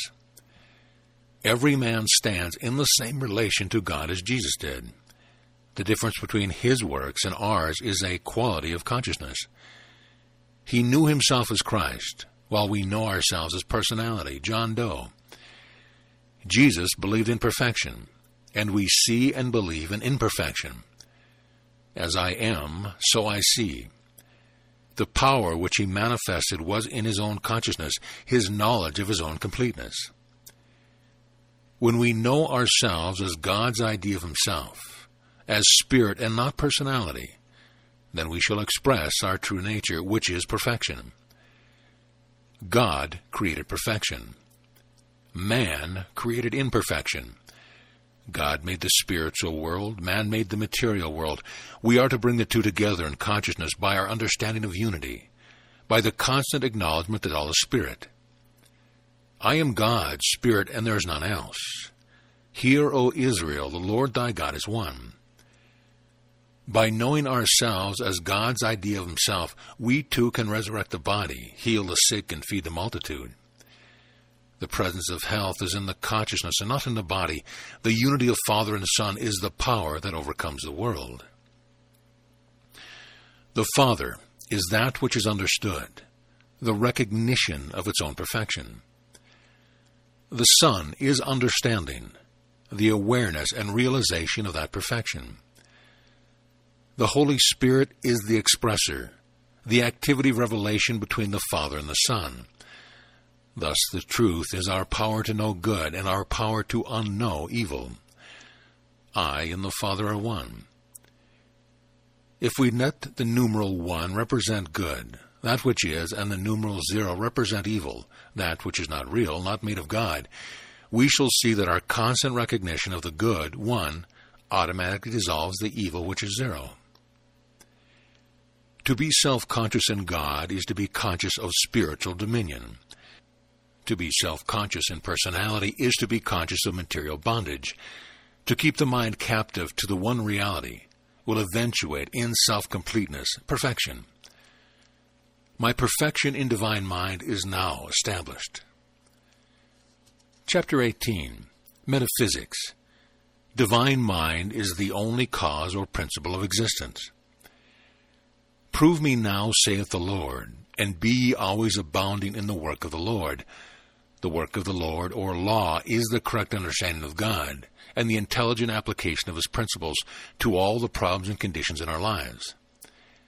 That which we know as effects in the relative world is simply the visible form and the action of the principle and manifestation. The principle is ever active in our minds, operating in us according to our beliefs. Prove me now means the same thing as pray without ceasing. True prayer is the consciousness of one's unity with God. If the rule is applied, we can never fail to get right results. Jesus gave us the clue to spiritual demonstration when He said, I of my own self can do nothing, but the Father, or principle, He doeth the works. And again, the Son can do nothing of Himself. It is impossible for man to create anything, and the belief that he can is a sin against God. In the divine scheme of creation, man's only office is to become aware of that which already is. When Isaiah said, the government shall be upon his shoulders, he forever relieved man of any personal responsibility in demonstrating. The truth known is instantly demonstrated or revealed. To demonstrate the principle or law of God, one must recognize, as Jesus did, that the Father worketh hitherto, and I work. That He, individual mind, is but the means or instrument through which the law of God operates. As man brings himself into a better alignment with the unchangeable principle, it will put him in touch with that mind which shall teach you all things, and bring to your remembrance whatsoever I have said unto you. The word metaphysics means literally above things. Heaven, which is the ultimate goal of every seeker after truth, is a perfect state of consciousness to which all things are added automatically, not by demonstration but by revelation. It is a state of completion which one does not have to seek, pray, or treat for anything. Christ is not the product of evolution, but the true idea of manifest world. As man, by faithful repetition, declares the truth of that idea, heaven is revealed. As he holds the perfect idea in mind, a perfect demonstration must automatically follow. The one most important lesson we have to learn is that the Son can do nothing of Himself, and that any personal interference or belief that we have anything to do is to delay the revelation. When we know that our mind is God's mind, then our mind can only reveal that which is good. Take no thought for the manifestation if you have a perfect subjective realization. That individual, says a great metaphysical writer, is the best healer who asserts himself the least, and thus becomes a transparency for the divine mind, who is the only physician. The divine mind is the scientific healer. Health, happiness, peace, wealth, and power are established facts. They coexist with the Christ. And my God shall supply all your needs according to His riches in Christ Jesus. All things exist in their essential nature as or in spirit. Hence the realization of spirit or Christ is equivalent to a realization of all things. As we acknowledge the Christ, the true idea, and cease to believe in error, the truth will automatically be revealed. Jesus said, seek first the kingdom, the principle of heaven, and all these things shall be added unto you. They shall be added through our contemplation of the Christ. When the principle is understood and applied, there can no longer be any problem. Thus, to be properly related to spirit is to be properly related to all things. As in mathematics, our only responsibility is to apply the principle. Jesus said, I knew these things were, and that is the first requisite in spiritual demonstration, to know that what you seek has already been established. He used divine principle just as humans use the principle of mathematics. His unity with spirit was so complete, and his words so alive that he could instantly bring out substance, health, harmony, and peace. One who wants the lights on does not stand and shout at the switch. He calmly touches it and then closes the circuit so the power can come on. One who wants his roses to grow and bloom does not stand and scream at them. He quietly does the thing that provides them with divine supply, which does the rest. One who wants the will of God done in his life, or in the life of another, does not need to tear his hair about it. He only needs to be absent from the body, to open the channels, and God will do the work. Our greatest blessings will come to us when we have effected a perfect alliance with the divine will, and they cannot come in any other way. The object of metaphysics, therefore, is not to change the mind of God, but to change our own mind, and to keep changing it until it conforms to His. Relying absolutely upon principle, I cannot make mistakes. Chapter 19. The Technique of Metaphysics. Relax and rest in the consciousness that He will bring all good to pass in divine order. Trust in the Lord with all thine heart, and lean not unto thy own understanding. The remedy for worry, anxiety, doubt, uncertainty, confusion, and impatience is absolute trust in God. As we replace the worried, anxious thought with a thought of trust, we open the way for the free working of divine law in our lives. As we surrender the personal will for the divine will, we discover that the power of God is greater than anything in the outer world. A man may believe in God, but until he trusts his belief, gives himself to it, he cannot prove God. Until he trusts, he cannot have dominion over the things of the world. The only time a man can be worried, fearful, or anxious is when God is absent from his mind. It is impossible to worry and trust God at the same time. Out of trust comes faith. Out of faith comes conviction. Out of conviction comes realization, and out of realization comes revelation. These are the 5 steps by which we rise to absolute knowing and the assurance that all things are yours. When we have arrived at trust, we have arrived at the place in consciousness where our word is converted into action. Trust, lifted to its highest level, is the Word of God become flesh. God said, and it was so. Look unto me, and be ye saved, all the ends of the earth, for I am God, and there is none else. It is not easy to trust that which we cannot see, or to have faith in that which is imponderable and intangible. How can we look to that which is unseen? How can we trust that which is without form? Before we can answer these questions, we must realize, first of all, that God is spirit and not personality, and that His principle must be spiritually discerned. To be absolutely scientific, we must trust God in the same way that we would trust the principle of mathematics. Acquaint now thyself with Him principle, and be at peace, thereby good shall come unto thee. By acquainting ourselves with the principle of life, thinking the truth, and filling our minds with thoughts of trust, our problems automatically disappear. Each time we trust God for the answer to some problem or for the favorable outcome of some desire, our faith is substantially strengthened. When we fail to get a right result, it is not so much our faith which is at fault, but our trust, a deeper realization that I can of my own self do nothing. We need more use of the faith we have, it is true, but we cannot express more faith until we have more trust. Faith without works is dead, and trust is the works of faith. It is that which puts our faith to work. It is the power by which we become active in recognizing, realizing, and revealing truth. The dictionary defines trust as reliance, assurance, and certitude.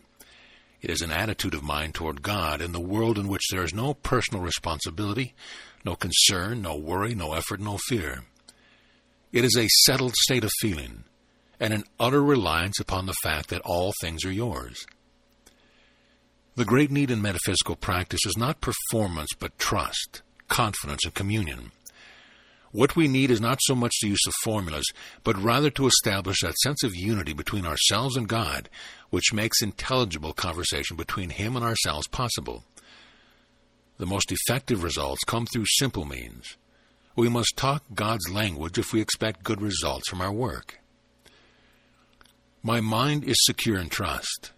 I give up all worried and anxious thoughts because I trust God in all the affairs of my life. Chapter 20. have received the golden key. Nor height, nor depth, nor any creature shall be able to separate us from the love of God. Whatsoever things ye desire, when ye pray, believe that you have received them, and you shall have them. Believe that you have received is an open acknowledgement of completeness or ease. Believing that you have not received is an open acknowledgement of incompleteness or dis-ease. According to Jesus, the kingdom called heaven is a state of ease or satisfaction, while the place called earth is a state of dis-ease or separation. In the world you shall have tribulation. To be a little more specific, these two states considered from the standpoint of mind represent the two poles of consciousness, that is, God consciousness and self-consciousness. Wishes, wants, and desires are for the most part in the realm of things, designated by Jesus as loaves and fishes. They represent certain values and limitations of the human mind. But the literal meaning of seek ye first the kingdom of God is the attainment of that condition of consciousness which would be designated as having received everything that you had wished for. This is not a beautiful platitude, but an exact scientific statement of divine law. Could the kingdom be lacking in anything? Then what would it mean to have the kingdom within oneself? It would mean a realization of completeness or wholeness, which would necessarily include every wish or desire. Since it is impossible to realize completeness and incompleteness at the same time, an acknowledgement of heaven, completeness, would leave nothing to be desired, thus fulfilling Jesus' promises that all these things shall be added unto you. They shall be added in our realization of completeness or having received. There is a fine point here which most students fail to perceive, namely that one cannot be conscious of desire and completion, of having received and not having received at the same time.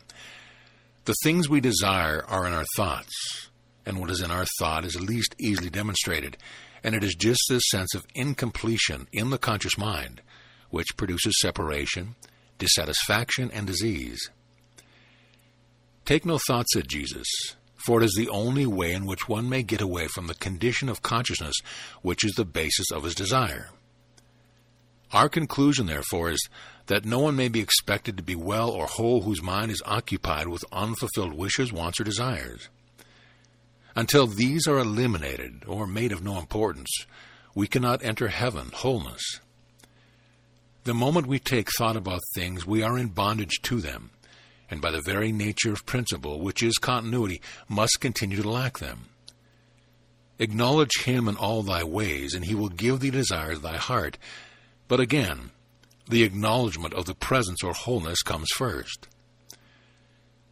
The truth is that until one can forget or obliterate everything from his mind, he cannot contemplate or realize the allness or completeness of heaven. As stated elsewhere in this book, heaven must come to us through a new state of consciousness. To St. Paul the Lord said, "My grace, or self-sufficiently, is sufficient for thee, for my strength is made perfect in weakness." This means that our greatest good comes to us when we are taking no thought about it. Weakness in this sense refers to the detachment of the conscious mind. The degree of detachment determines the manifestation of our good. When human thought or attachment is weak, God becomes strong. When we let go of desire, we break the continuity or bondage which is the basis of our lack. Satisfaction, completeness, and wholeness are states of being expressing themselves in a consciousness of having received. Jesus said, "These things have I spoken unto you, that your joy might be full." But joy, again, is not a state of having any particular thing, but a state of being. The greatest joy that could come to any man would be to be wholly conscious of God's presence, which would be equivalent to having everything that he desired. The most effective prayer is the clearest realization that we already have that which we seek. We get the clear realization that in spirit we have that which we desire, and we behold it coming into visibility and manifestation, not by visualization, but by the open acknowledgement of completion. We can see at once that this is a prayer of both understanding and faith. When in praying you get the realization that what you desire is already yours, you may be sure that answer to your prayer will come appear in manifestation. you may be sure that you have entered the high consciousness in which prayer and answer are one. Satisfaction, full, complete, fills me with its fragrance sweet. Health of body and of mind in the living Christ I find.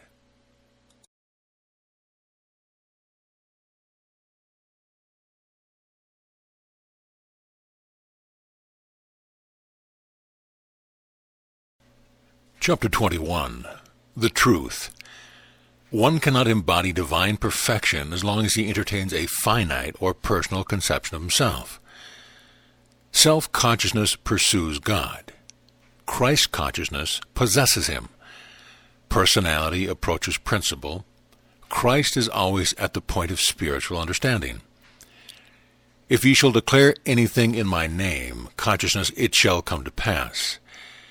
It was Jesus' mission to give man an understanding of life which he could apply to every detail of his living. I have declared thy name unto them, and will continue to declare it. It is in his name that we prove God and lay hold of his promises. It is in his name that the former things have passed away. They shall not be remembered nor come into mind any more. The former things being all the diseased and imperfect beliefs and limitations of the human mind.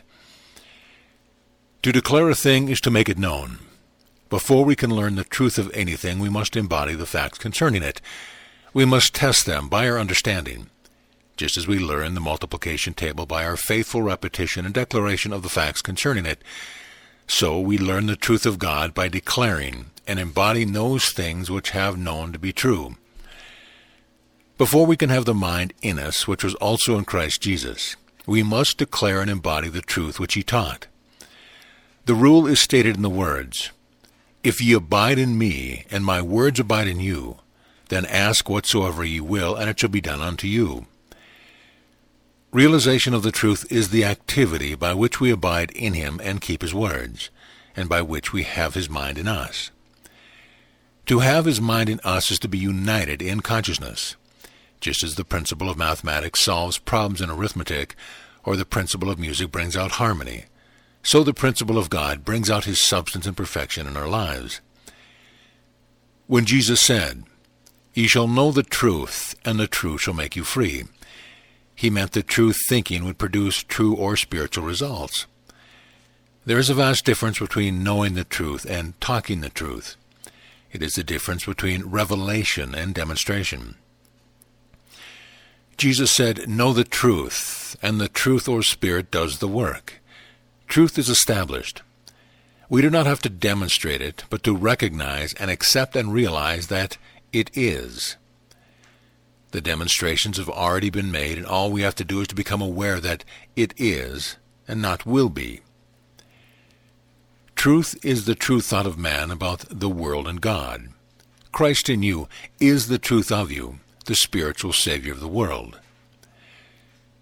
The truth. 1.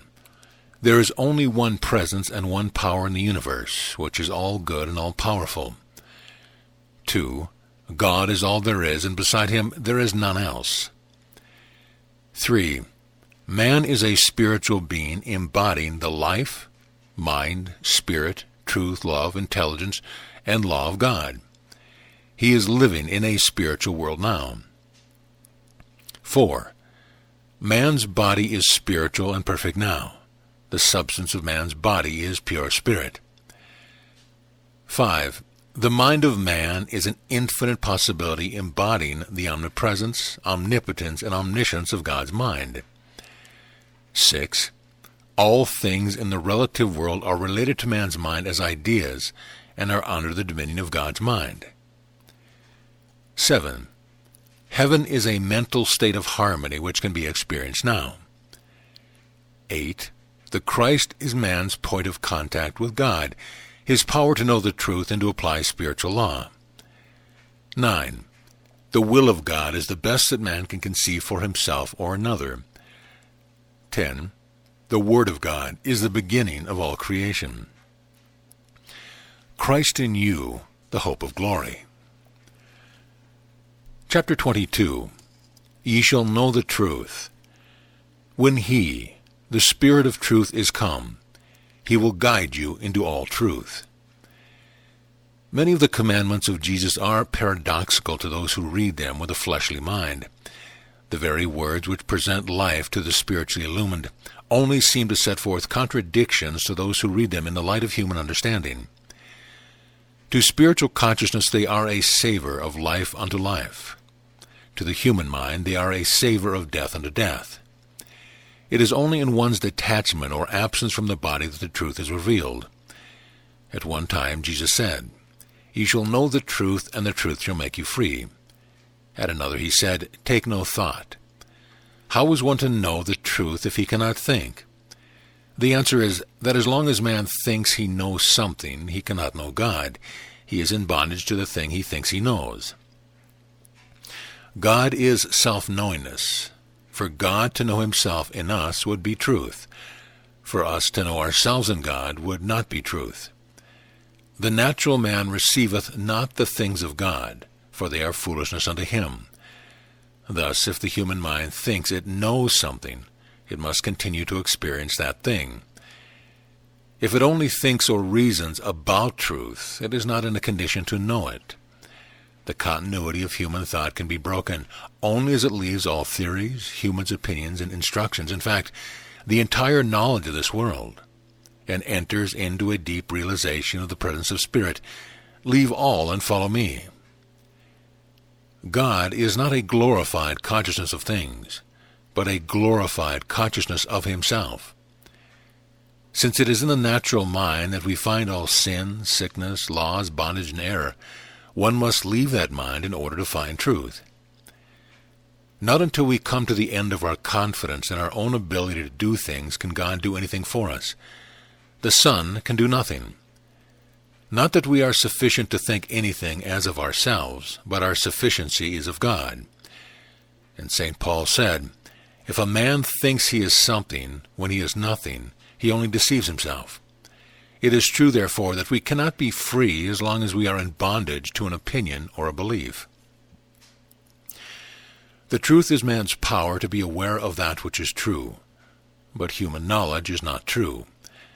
The knowledge of health as truth, for instance, does not save one from the knowledge of sickness as error.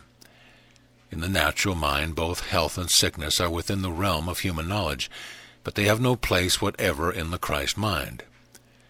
Trying to rid oneself of sickness as error by denial merely sets up a battlefield in consciousness, for both are beliefs which show the power of the mind to think or know anything it chooses. The knower is always greater than what is known. It is by virtue of what we are that the truth is revealed, and not by virtue of what we think. Knowing the truth is like the reflection in a mirror. If we think of mind as a mirror reflecting intelligence, and truth as man's power to recognize a reflection, we shall see that knowing the truth about ourselves involves no strain or effort whatever. The truth, just as the image in the mirror, reveals itself. Hence Jesus' statement, "Take no thought." Why does man look into a mirror? To see himself. Why must one know the truth? To discover his spiritual identity. Stillness reveals the truth to him. When Jesus said, "Know the truth," he meant simply that we need a greater realization of that which is already known. To realize what we already know is to be free. All evil and imperfection springs out of the action of man's mind upon himself, which action is referred to in the Bible as the devil, Satan, and evil spirit. Jesus called this use of the mind a liar which standeth not in truth, because there is no truth in him. To be consciously one with God, therefore, one must lose this fictitious self and follow the truth. He must separate himself from the consciousness which is untrue, and identify himself with the real and the perfect. Turn ye unto me with all your heart. Chapter 23. Applying the truth. The truth can have nothing outside itself other than itself, nor unlike itself by which to divide itself. Truth is indivisible. It is not the study or application of truth which is hard, but trying to understand man's conceptions of it. When the mind is open toward God, the truth is simple to understand and apply. Intellectual knowledge of truth does not satisfy the soul. St. James said, "Be ye doers, not hearers only." It is only the truth which we can apply that makes us free, and now is the time to begin. Now is the accepted time for everything. Now is the time to have faith in God, omnipresence. Now is the time to trust God. Now is the time to be kindly affectioned one toward another. Now is the time to be loving. Now is the time to be harmonious. Now is the time to be peaceful. Now is the time to be unselfish. Now is the time to enter heaven. Now is the time to be true. As we think the true thought about anything, we are applying the truth. As we speak heavenly words, we are practicing the truth. Heavenly words are whole words. They are those which have no association with or relationship to anything on the manifest plane. Peace, joy, happiness, love, etc. Man's consciousness is his power of response. He is constantly responding to either good or evil.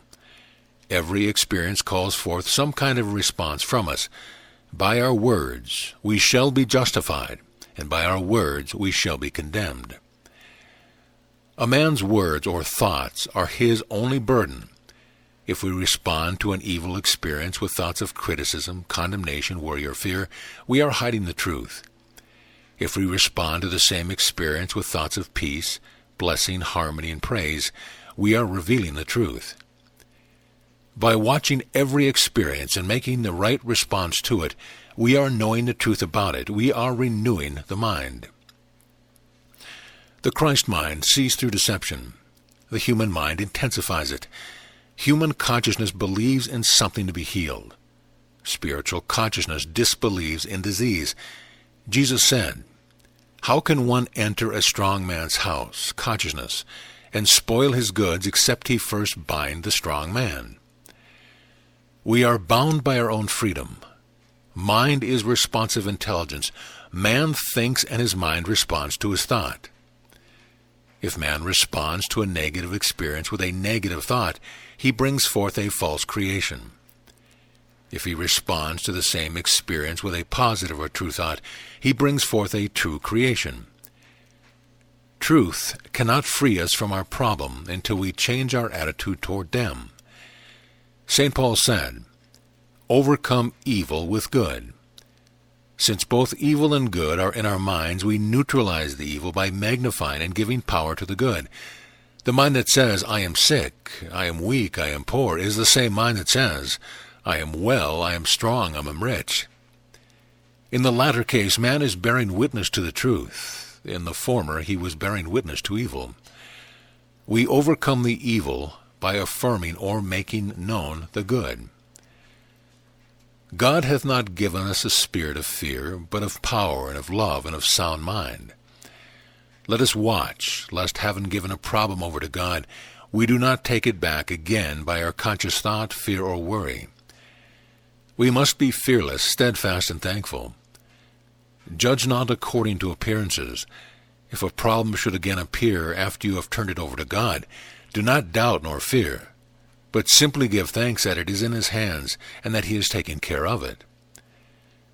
When knowing the truth about a problem, you must cooperate with God by letting him do the work through you. You must cooperate with him by refusing to have anything more to do with the problem. Beloved, now are we the sons of God. Chapter 24. Two classifications of consciousness. Man has two natures. He must identify himself with one. If man's soul and body are to be healed of their present imperfections, he must develop a new kind of intelligence and a new order of consciousness. He must have something more than beautiful thoughts, words, theories, affirmations, and denials. He must use something more than his will and intellect. Thinking is automatic. It proceeds from a certain state or quality of consciousness and must reproduce that state regardless of what the thinker says to the contrary. As long as a man is under the law of his own thinking, He is as he thinks, and not what he thinks he is. The hidden treasure is the Christ consciousness, referred to also as God consciousness and the kingdom of heaven. It is that changeless state of perfection which knows no opposite and nothing unlike itself. Jesus gave us a scientific rule for developing this new order of consciousness when he said, "Seek ye first the kingdom of God and his righteousness, and all these things shall be added unto you." Are you seeking healing? Are you seeking money? Are you seeking the things of the world? If you are, then you are not applying the rule. Thousands of students make the mistake of seeking things first. They do not understand that the kingdom consciousness is the unvarying principle of all things or completeness, and until they have that sense of wholeness, they seek things. And Jesus said, "Ye seek me for the loaves and fishes, and ye cannot find me." In the new order of consciousness, wholeness, "My God shall supply all your needs. Your heavenly Father knoweth what things ye have need of. Before they call, I will answer." Actually, there are but two classifications of consciousness, which are the material, self-consciousness, and the spiritual, Christ consciousness. The first has to do with life on the manifest or earth plane and includes body, personality, human beliefs, and all the hard and set rules of the human mind. The second has to do with life on the spiritual plane and with my Father's business, with knowledge of God and with Christ and spiritual law. As consciousness functions on this latter plane, it sets aside and invalidates all that seem true on the material plane. If ye be in Christ or spiritual consciousness, you are above the law of the material and not subject to it. As we leave all on the lower plane, or new ideas, new capacities, and new abilities will be revealed to us. As we follow him, a new order of health will take possession of us. The scriptural words for consciousness are soul and heart. Keep thy heart with all diligence. Out of the heart are the issues of life. Out of the abundance of the heart the mouth speaketh, etc., etc. We must protect the soul from the invasion of the outside world by changing our habits of response. Judge not according to appearances, but judge righteous judgment. Now, what is the predominating character of your consciousness? Is it material or is it spiritual? Every man must determine this for himself. Do you draw your life from the outer world through the senses, or do you live by the inspiration of the consciousness of the presence within you? In time of great need, does your thought turn automatically and naturally to God or to personality? What is the character of your thought, feeling, and action? Examine all of your attitudes towards life in the same way, and then decide upon a definite course of action. Be ye transformed by the renewing of your mind. Our consciousness must be made all over again by an inward response towards God. We have the power to do this. We have the power to make ourselves think what we want to think.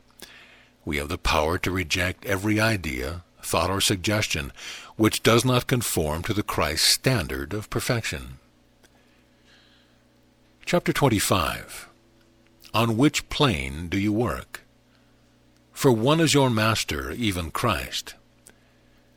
There is something pathetically strange about Jesus' words, "Behold, I stand at the door and knock," and especially so when we consider how frequently and ignorantly we have used his power to make imperfect and discordant conditions of consciousness.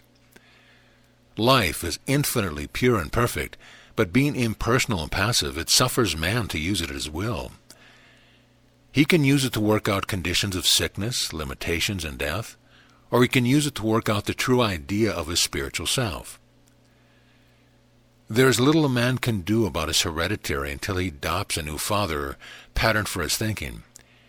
Jesus said, "Whosoever he be of you that forsaketh not all that he hath, he cannot be my disciple." If we would make a new and perfect consciousness, we must forsake the present consciousness of ourselves. If we have been using the principle of life ignorantly to make imperfect conditions, we must now use it intelligently to make perfect conditions. Conversion is not a change of mind, but a change of relationship. When we open our doors to the Christ, we simply ally ourselves with the truth of our being and make it dominant in our lives. As we adopt a new father, we inherit perfection instead of imperfection, health instead of disease, wealth instead of poverty, and peace instead of confusion. The best way to destroy the negatives in our lives is to cultivate the positives.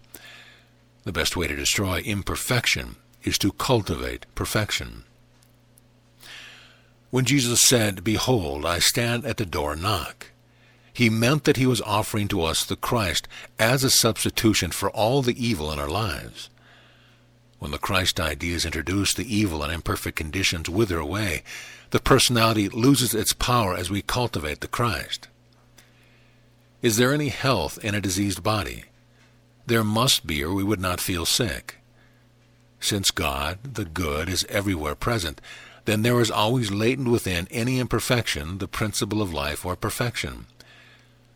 Call upon me, Christ consciousness, in the day of trouble. I will deliver thee. The perfect idea is the leaven hidden in the 3 measures of meal. Our remedy is always at hand, nearer than any doctor or medicine. God is responsive intelligence. As we call upon the good, the lower nature loses its power. It is obvious, therefore, that a man's body cannot be healed until his consciousness of the body has been healed. The Christ cannot appear until the personality has been changed. On which plane do you work? If you make your metaphysical statements on the objective plane, you are only denying what you know to be a fact. Everything is just as real as it is believed to be. In the body consciousness, disease is a fact, and no denial of the fact is going to change it. Truth statements are important if there is anything in us that says they are not true. Jesus said, "I and the Father are one." But no one can know his unity with God in the objective mind. It is in spiritual consciousness that truth statements are true. To the pure, all things are pure. In Christ's consciousness, we are able to heal not by virtue of what we say, but by virtue of what we are. When we contemplate ourselves and others as spirit in an everlasting now, it will be impossible to fit disease concepts into that which eternally is. We must not say what we do not believe. Disease is sequential, known only to the objective mind. In Christ's consciousness there is no sequence and no diseases. If we declare the truth in spiritual consciousness, it is true and has power to change the manifestation. If we declare the truth in objective consciousness, it is not true and has no power to change anything. That which is real is permanent. That which is unreal is impermanent. The objective body is changeable and therefore healable when we are one with the true idea. It is no longer I that live, but Christ liveth in me.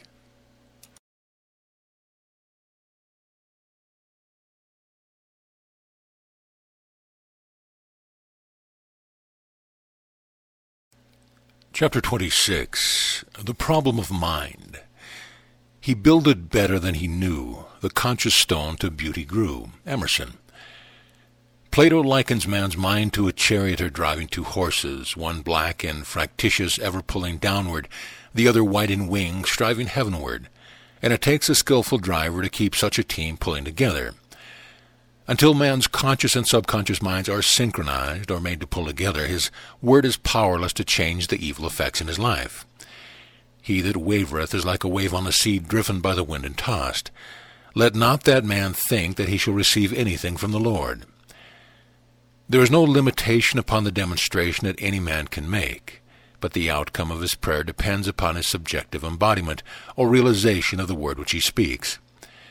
The answer will always be proportionate to the soul's acquiescence to the statement of the lips. The solution to every problem is contained in the problem. The answer comes out of the problem. God is in man. Life is in man.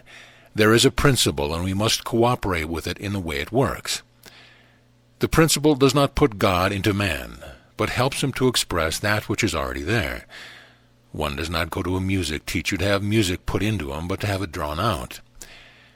Jesus said, "According to your faith be it done unto you." God will give to us as much as we can consciously receive, but we can only receive as much as our mental equivalent or belief allows. The one using the principle must become the embodiment of it. when a prayer is answered. It is because the man praying has moved himself into a right relationship with principle, and because his subjective mind accepts what his objective mind decrees. When faith touches spirit, the principle responds. The whole purpose of prayer is to cause the subjective mind to believe. The prayer does not change God, but the mind of the one praying. If the conscious mind believes and the subconscious mind denies, it is a house consciousness divided against itself. There must be both recognition and realization before there can be a revelation. God is the gift, the giver and the receiver. We do not have to ask God to be God. God is God, life is life, and truth is truth. Jesus said, "As you believe, know the truth, it shall be done unto you." The principle does to each one of us and gives to each one of us, not as we think, but as we believe and know. To correlate the twofold mind, then, we must have both belief and the embodiment of the belief. When there is no longer anything in us which denies our word, then the two minds may be said to be working in perfect harmony. At first, the subconscious mind is very much like an unruly child. It must be taught to obey. It must understand that you mean what you say. It must be so convinced of your statement that contradiction is no longer possible. Having no reasoning power of its own, the subconscious mind is even more credulous than a child. It is dependent at all times upon your direction and command. If you are firm and steadfast in your position, you are self-convinced, and give your subconscious mind a proper pattern or idea from which to work, it will heal the body, solve problems, and work out any ideas to be developed. There is, of course, but one mind, but like the body, it has various functions. All mind is one mind, and yet it is the use of mind that determines what a man's life is to be. The function of the conscious or objective mind is to choose what it will have. The function of the subconscious mind is to accept the idea and give it form. If it does not accept the idea, then the prayer is not answered. It becomes clouds without rain. If the man who makes the prayer wavers, the subconscious mind will waver also. Jesus said, "Ye ask and receive, not because ye ask amiss." Most of our prayers, treatments, and declarations are made in the upper mind, which explains why the results of our work are so pathetically small. Failing to touch reality, they do not come to birth.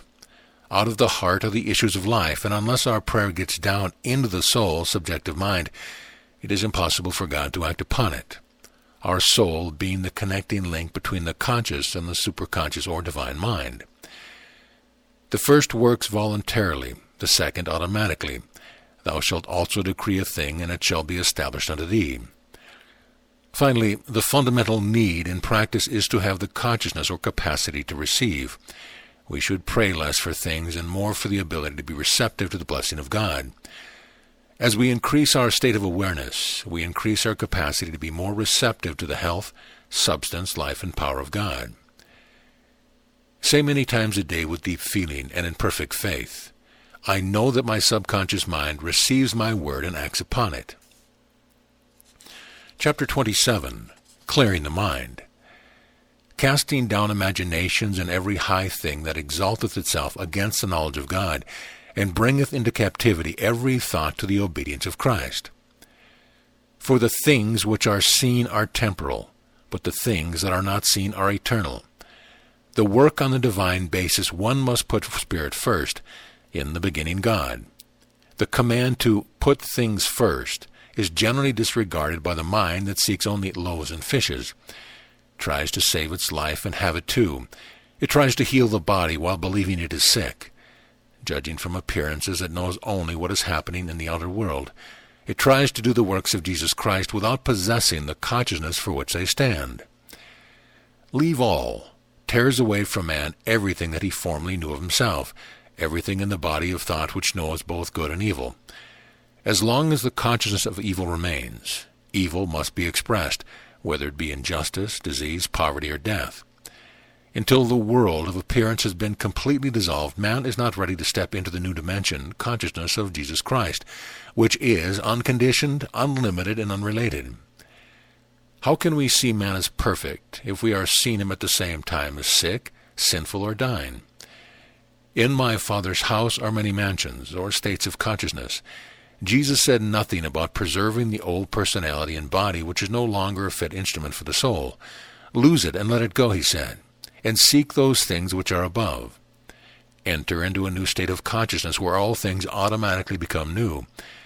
This is, present tense, life eternal, to know me. To know me is to have the capacity to do all things which are impossible before, whereas before I was blind, now I see. If we examine carefully the states of being in a previous study, we shall see that every one of them is above the realm of things. They represent states or qualities of consciousness which have no association with anything in the world of effects. Every one of them is a spiritual fact or state of divine being eternally available and accessible to every man. As we dwell in them from day to day, they will gradually form in us a consciousness and body which they represent. We shall remake our consciousness of the world. We say glibly that God is spirit, but it is a known fact that God cannot be spirit to us until our conception of the world is spiritual. In other words, we cannot know God as spirit as long as we are knowing or feeling an opposite which is designated as matter. Either God is spirit or he is matter. He cannot be both. There is much work to be done in clearing the subconscious mind of its false beliefs, preconceived ideas, and imperfect judgments, but he taketh away the first that he may establish the second.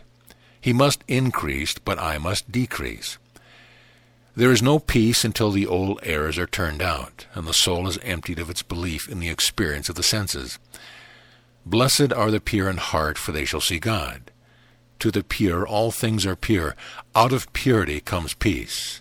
Out of peace comes poise. Out of poise comes power. Out of power comes plenty, and out of plenty comes perfection. Be ye therefore perfect, even as your Father in heaven is perfect. The states of being are not states of having something we did not formerly possess. They are states of being. If two, conscious and subconscious minds, shall agree touching any point, perfect correlation between the two, shall be established on the earth. Perfect agreement with spirit is to have everything supplied at the right time. That which ought to be is. Therefore let us rest. Chapter 28. Educating the mind. Spirit is the great educator which quickened man's mind to receive and accept as his own the divine attributes or modes of being. The most effectual way to break up sub-spiritual states of consciousness is to first determine what we will recognize as reality or truth. We must have a standard, the highest possible, and abide by it in all our dealings with the world. Remembering that conditions are crystallized by habitual mental states and feelings, we must train ourselves to think affirmatively and positively. Healing does not depend upon what God may or may not do for us, but upon our ability to cooperate with the law that is already in operation. Adjustments must be made from our own position in relation to that which is perpetually good and perfect. We must first deny all the material conceptions by separating them from the believer. We must supplant the old beliefs with new and better ones. We must admit only those concepts which are true or in harmony with Christ. Our choice is between Christ and chaos, between peace and conflict, between divine order and confusion. We are punished by our ignorance and not for our sins. As we gradually deny and break down the old ways of thinking and feeling, they will atrophy from want of use. As we bring the mind under its spiritual dominion, the senses will cease to bring evil into our lives. When we are sure that we are divine instead of human, then our world will be a much better place to live in. We must stop pouring metaphysical platitudes into the shallow depth of our objective minds and address ourselves to the more serious and important business of evoking or drawing out the realities that are already lying dormant and inactive within us. The word education is from the Latin educio, which means to lead out, not to pour in. The education that results in complete living is the only one worthy of our consideration. To acknowledge God in all our ways is to come into a consciousness of a new state of being. Regeneration begins when we are rightly related to those qualities of mind which represent God or the Christ self in us. The conscious tuning out of negative beliefs. The ideal of spiritual unfoldment is to have such a deep consciousness of the presence of God that there is no longer any response to negative suggestion. We must develop a new way of thinking, feeling, and seeing. We already have all the faculties by which to realize the Spirit objectively, but we must use them toward that end. If we objectively believe that God is all, then we must stay our minds upon the fact until our consciousness becomes all good. God hath made man perfect. Within the mind of God is a perfect idea of every man, but man must work out God's idea for himself. He must work it out by a process of elimination. Before the divine self becomes a supreme self in man, he must destroy all the beliefs which cause suffering in his life. He must enter into the various states of being until he is possessed by them. The secret of increasing the knowledge of spirit within us is stated in Meister Eckhart's words. If the soul were stripped of all her sheaths, God would be discovered all naked to her view, and would give himself to her, withholding nothing. As long as the soul has not thrown off all her veils, however thin, she is unable to see God. I am receptive and obedient to the mind that is seeking to lead me into my perfection. I offer no resistance. Chapter 29. Formulas for re-educating the subconscious mind. We work out our own salvation by establishing ourselves in the reality of being. Heaven is the place of immediate demonstration. Did you ever stop to consider what it would mean to have a consciousness which took no account of evil, to have your thoughts demonstrated instantly, to have the answer to a problem before it appeared, and to be able to speak a word and have it fulfill itself without any effort on your part? These are but a few of the natural consequences of one's ability to think clearly in the mind of God. Jesus said, "Seek ye first the kingdom of heaven." What is heaven? Heaven is an enormous extension of life, health, peace, power, and plenty. But do we seek the kingdom? By turning all our energies and faculties towards principles and by increasing our awareness of the Spirit within us, thou wilt keep him in perfect peace whose mind is stayed on thee. Peace, therefore, is a necessary condition by which one enters into a direct experience of God. Truth is within ourselves. It takes no rise from outward things, whatever you may believe. There is an inmost center in us all, where truth abides in fullness, and around wall upon wall the gross flesh hems it in, and to know, rather consists in opening out a way, whence the imprisoned splendor may escape, than effecting entry for a light supposed to be without. The whole object of these formulas is to enable man to become in outer manifestation what he is in spirit, and to cause the soul to identify itself with the truth of its being instead of its personal characteristics. The work necessarily must be done in spiritual meditations by slowing down the action of the objective mind. Each one of these statements should be directed to the soul and should be persisted until it realizes itself in us without any effort on our part. We do not concern ourselves with the senses in this work, nor with the faculties of the human mind, but only with the Christ within us. It is advisable to take each one of the states of being, and abide in it until there is a definite unity in our conception of the words, or until our understanding of them is spiritual or without variance. This may take weeks or months or even years. But the senses have failed. We must be willing to pay the uttermost farthing for reality. Formulas. Speaking to the soul. 1. You, my real self, are spirit. In you there is no matter. 2. You, my real self, are power. In you there is no weakness. 3. You, my real self, are health. In you there is no sickness. 4. You, my real self, are ease. In you there is no dis-ease. 5. You, my real self, are wealth. You are my freedom from poverty. 6. You are my real self, are life. In you there is no death. 7. You, my real self, are knowledge. In you there is no ignorance. 8. You, my real self, are faith. In you there is no fear. 9. You, my real self, are unity. In you there is no strife. 10. You, my real self, are love. In you there is no hate. 11. You, my real self, are truth. In you there is no error. 12. You, my real self, are peace. In you there is no trouble. 13. You, my real self, are God. In you there is no personality. 14. You, my real self, are righteousness. In you there is no wrong. I can accomplish any ambition of my soul, provided I make every other purpose subservient to that ambition. Chapter 30. Correlating the mind. In unity there is strength. Jesus said, Let man cometh unto the Father, but by me. Christ, the perfect state of mind, wherein the individual soul or subconscious mind is perfectly integrated with the mind and will of God. Transcendental philosophy defines this correlated state of mind as the power to know, to be, and to do. When Paul said, Let Christ be formed in you, he meant that we are to make the mind sensitive to good by quickening our response to spirit. Be ye transformed by the renewing of the mind.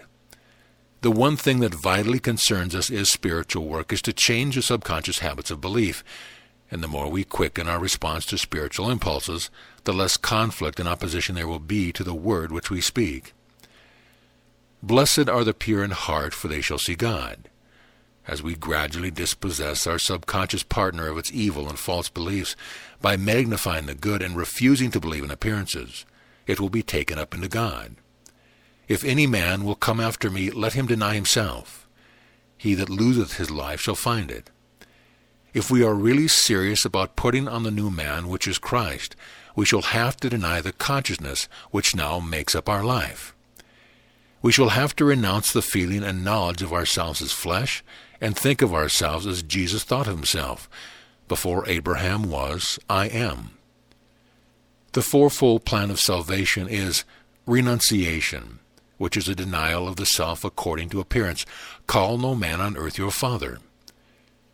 Recognition, seeing ourselves as we are in spirit and in truth. Realization, feeling the truth of ourselves as the one substance with the Father. Revelation, which is the absolute knowledge of spirit, soul, and body as a divine unity. Then we shall see him as he is. Since it is a law of mind that it assimilates that which it believes and rejects that which it denies, the body will always express the quality or nature of the soul. If the soul is material, the body will be material. If the soul is spiritual, the body will be spiritual. Thus, to experience a new condition in the body, we must have the consciousness which the divine idea represents. When the two minds pull together, cooperate in complete harmony, then the individual is at the point of dominion and authority. He can speak his word with absolute confidence, and it will accomplish whereunto it is sent. The difference between answered and unanswered prayer is a difference between a unified and a divided mind. The wavering man is the one who does not know what he knows nor believes what he says. When he truly believes in a thing, it must come to pass.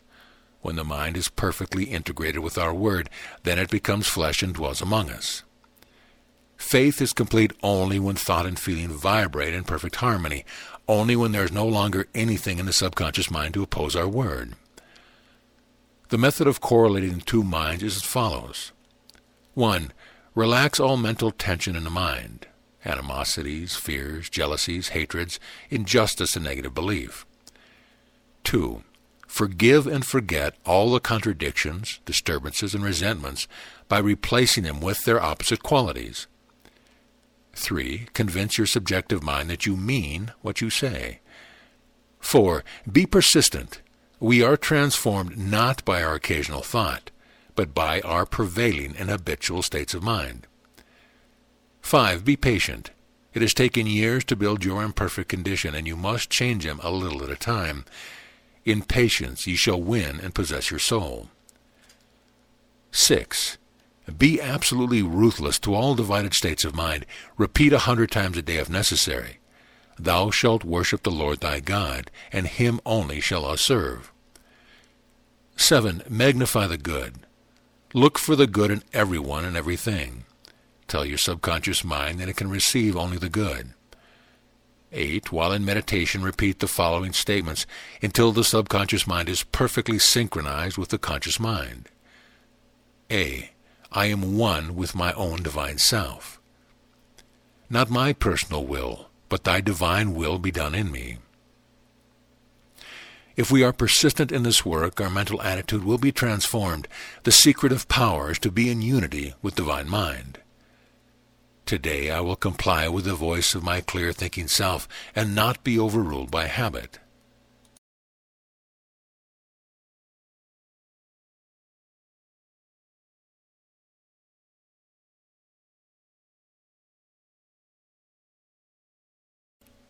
Chapter 31. What is faith? Well done, thou good and faithful servant. Thou hast been faithful over a few things. I will make thee ruler over many.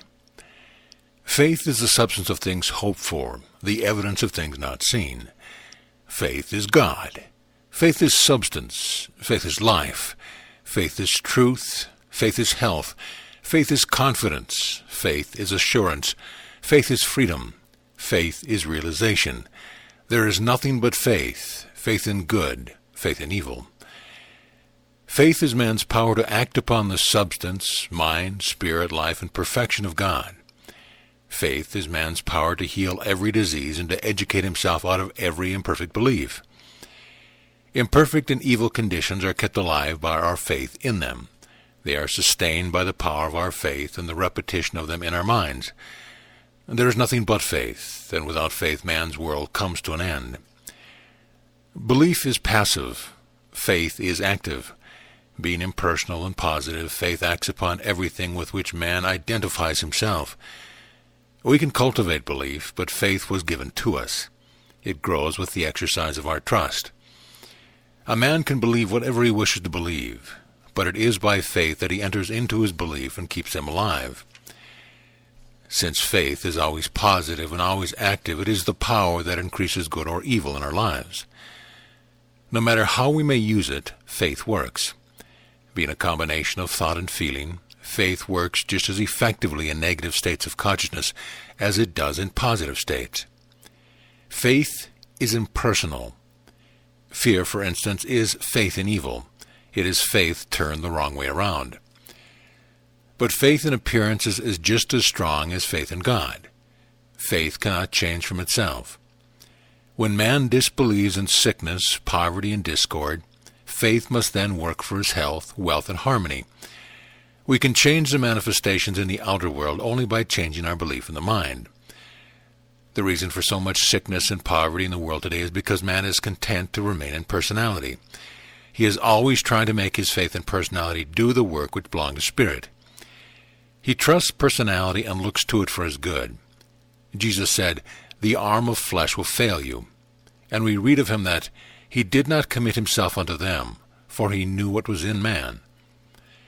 The ever-recurring disappointments of a misplaced faith will attend the man who trusts personality for his good. Man has all the faith in the world. What he needs is more faith in good, which will produce more good in his life. If an ignorant or wrong use of faith has brought evil conditions in our lives, we should see them as stepping stones to a more positive and godlike use of our faith. The depth of our valley can then be the height of our mountain. We can turn evil conditions into good ones by changing the identity of our beliefs. Our fears will prove to be blessings if we can see them as our capacity for faith. Personality says, "Of my own self I can do nothing." Faith says, "God can do all things through me." When man's faith is perfectly integrated with the will of God, then nothing is impossible to him. According to St. Paul, faith is both the substance and evidence of things not seen. Faith does not materialize substance, but allows us to be physically conscious of that which eternally is. It is our consciousness of a thing that makes it real to us. It is our consciousness that clothes it with physical identity. Our faith, then, is our consciousness, or the essence of the thing itself. Thus, God as faith within us is both the substance and evidence of everything needful in our lives. Out of the substance of my active faith, my hoped-for revelations are formed. Chapter 32. Putting our faith to work. Have faith in God.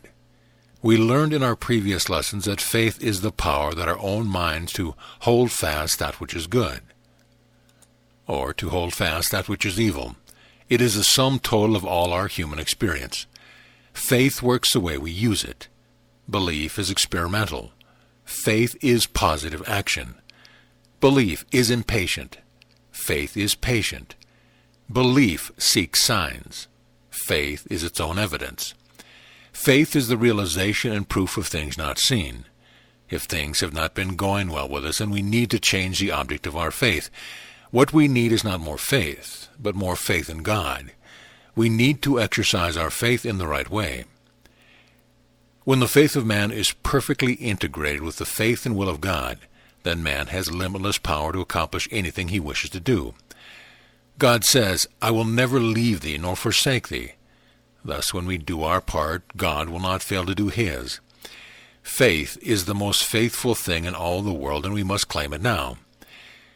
Since our capacity to receive from God is always measured by the capacity of our faith, we need to enlarge those beliefs until they can recognize the all-presence of God. We have the promise that all things are yours. Then why ask for things? Could an infinite God think of terms of things or look to the world for his good? If we inwardly knew that all power is given unto us in heaven and earth, would not our word have the power to find its form in the visible? Would not this very consciousness have the power to speak the word health, and put to the end the condition of sickness, or the word perfection, and bring forth a manifestation of wholeness to replace the condition of imperfection? Faith is an attitude of mind against which there is no longer any contradiction possible to the mind that entertains it. If that mental attitude is identified with God, then that is faith in God. If that attitude is identified with one's ability to do any particular thing, then it is his ability to do that thing. Knowledge in itself is insufficient, for unless we act upon the knowledge we have, we shall get no results. He who trusts God speaks with authority. He who only believes in God speaks with uncertainty. Trust is the activity between knowledge and faith. When we trust God absolutely, he does the work for us. To trust God, therefore, would be to recognize, as Jesus did, that it is done. When there is no longer anything left in the subjective state of our thought to contradict the statement of our lips, then the work is done. The most difficult thing we have to do is to neutralize those beliefs which contradict the reality of the word which we speak. We can do that by saying many times a day, "I have faith in God, not man. I have faith in health, not sickness. I have faith in wealth, not poverty. I have faith in strength, not weakness. I have faith in good, not evil. I have faith in unity, not separation." God is omniscience, all knowledge, the answer to every problem. God is omnipresence, all presence, knowing only itself. God is omnipotence, all power, the activity of spirit in all our affairs. God is here. The answer is here. The substance of everything we need is here. Have faith in God, the good. Absolute faith in one presence and one power relaxes the mind so that the substance and power of God may flow through us without hindrance. The important factor in realization is faith. As we keep the mind open toward principle, the power of God can accomplish our desires. Since belief is purely intellectual and faith is properly spiritual, I surrender my changing beliefs to a substantial faith. Chapter 33, Prayer. Our faith comes in moments, yet there is a depth in those brief moments which constrains us to ascribe more reality to them than to all other experience. Emerson.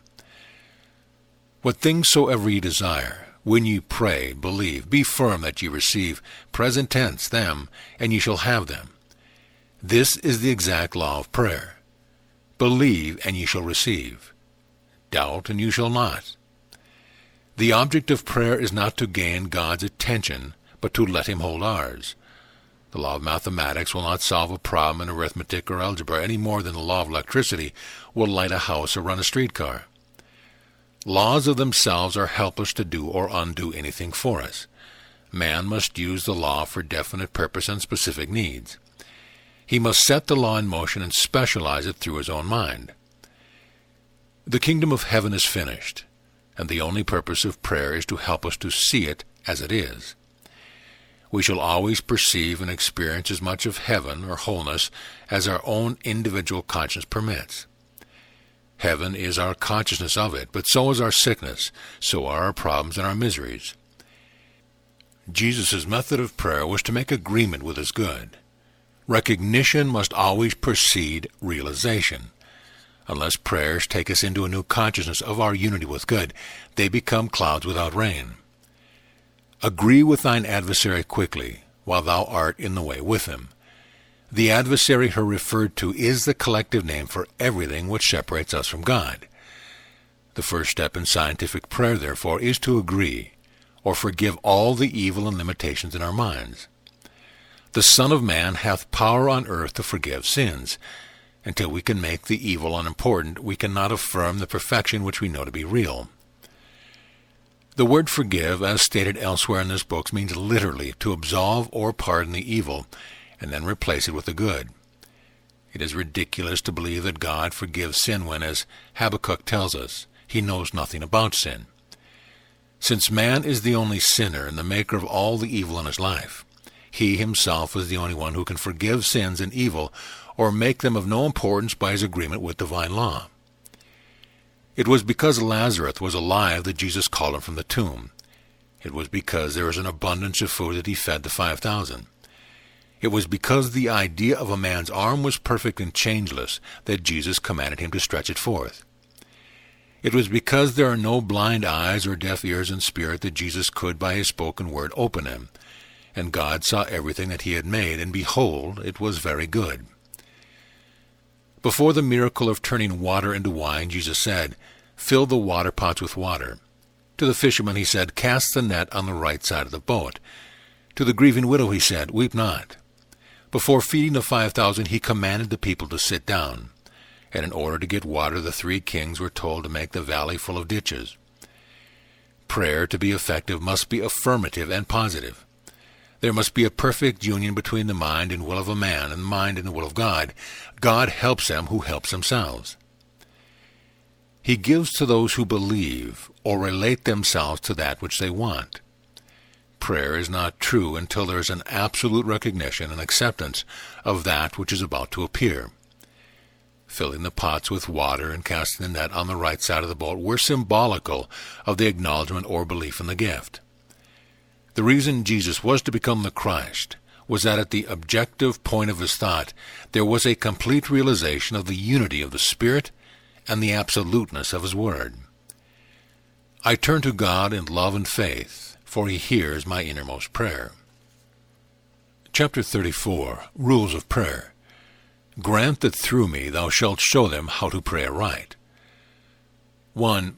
Prayer is the science of inducing, in mind, concepts, acceptances, and realizations of peace, poise, power, plenty, health, happiness, and success, or whatever the particular need may be.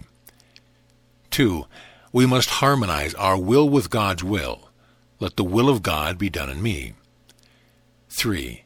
To receive an answer to our prayer, we must have the consciousness for which it stands. The act of man is followed by the act of God. 4. Pray without ceasing. The very best prayer in the world is a continuous effort to think straight. 5. Listen greatly to yourself. Every prayer begins and ends with your thought. It is an action and reaction of the mind upon itself. Every man answers his own prayer through his belief or mental equivalent. 6. We are to ask in the name or nature of Jesus Christ, in spiritual consciousness. To ask in his name is to recognize our own sonship, divinity, and perfection, and become ourselves the embodiment of the God powers as manifested in Jesus Christ. 7. Before they call, I will answer. The kingdom of heaven is finished. It is done. All we need to do is to see it as it is. 8. Desire is not something to be worked for, but it is the thing in its incipiency pressing towards us for expression. 9. The real nature of prayer is set forth in Jesus' statement, "Consider the lilies how they grow. They toil not, neither do they spin." 10. Ye shall decree a thing, and it shall come to pass. It shall come to pass when you recognize that God's work is done, and you are merely relating yourself to it. 11. When we pray, we must not become anxious about results. In quietness and confidence shall be your strength. 12. Before Abraham was, I am. God is working for you all the time. Know, therefore, that he is already doing the thing that you are asking him to do. 13.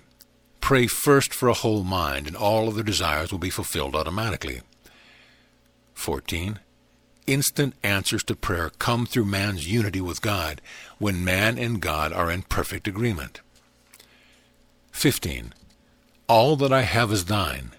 Convince your subjective mind that it is not only God's will, but his desire to give you everything you can ask for and take. 16. I know that thou hearest me always. To be on speaking and receiving terms with God, we must be one with this consciousness, which is the perfect relationship between Father and Son. 17. I thank thee, Father, that thou hearest me. Prayer should begin and close with praise and thanksgiving. The prayer of praise and thanksgiving opens the mind to receive.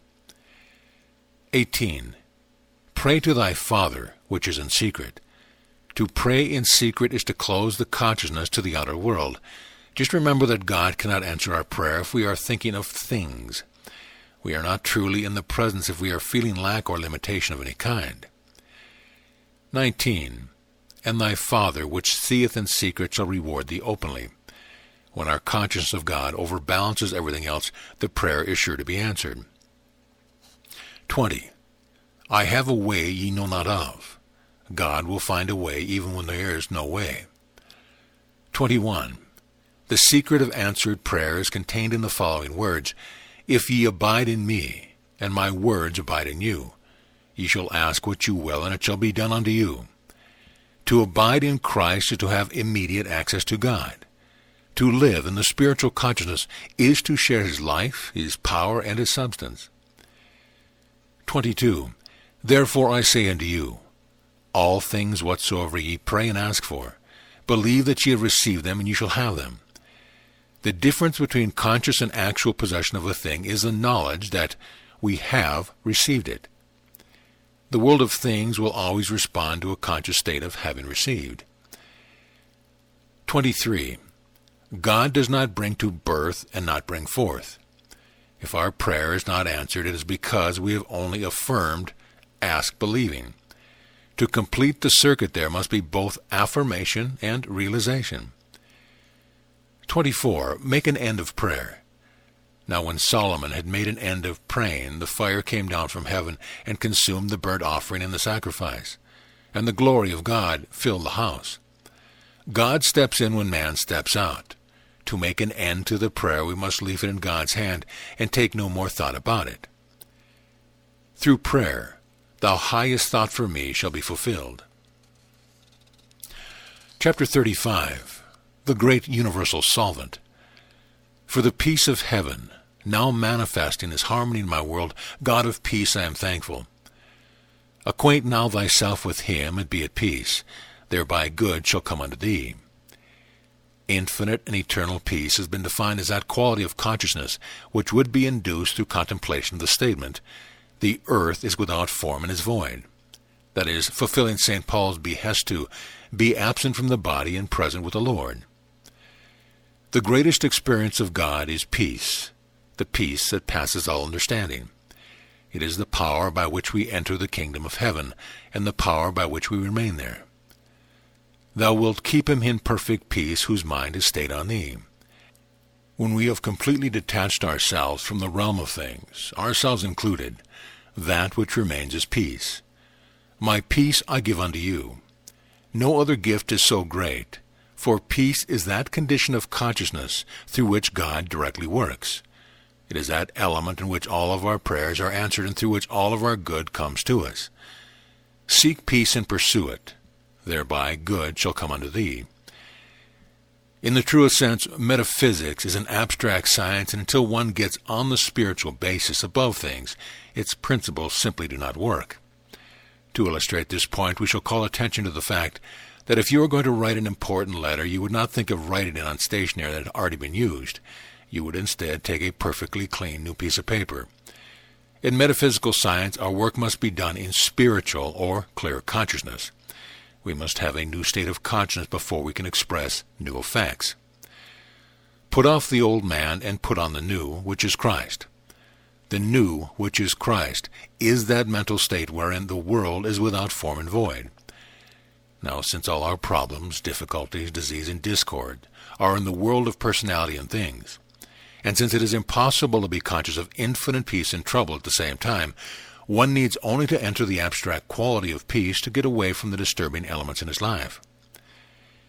Infinite peace is an unvarying, changeless state of being, which knows no possibility of reaction, discord, or any change from itself. Peace is not the lack of confusion or noise. The truth is that confusion and noise are the lack of peace. We enter peace in such degree as we become peaceful, and the secret of enduring peace is to keep our minds stayed upon the power and goodness of the present moment. The greatest enemy to peace is the wasteful habit of allowing the mind to think ahead and to dwell upon future uncertainties. Every time we go over problems or anticipate solutions in our minds, we are only increasing the problem and dividing the energies which will be needed when we come to it. When the mind and affairs are in turmoil, we need only to identify ourselves with infinite peace to get immediately away from them.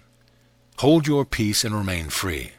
For when the soul has entered into a deep realization of God's wonderful peace, the things of the outer world will no longer have power to disturb you. The mind that is stayed upon the power of peace will attract only peaceful conditions to itself. This day I am free from all worry and anxiety, because I put my whole trust in God. The peace of God now fills my heart and extends to the very circumference of my world. End of chapter. End of book.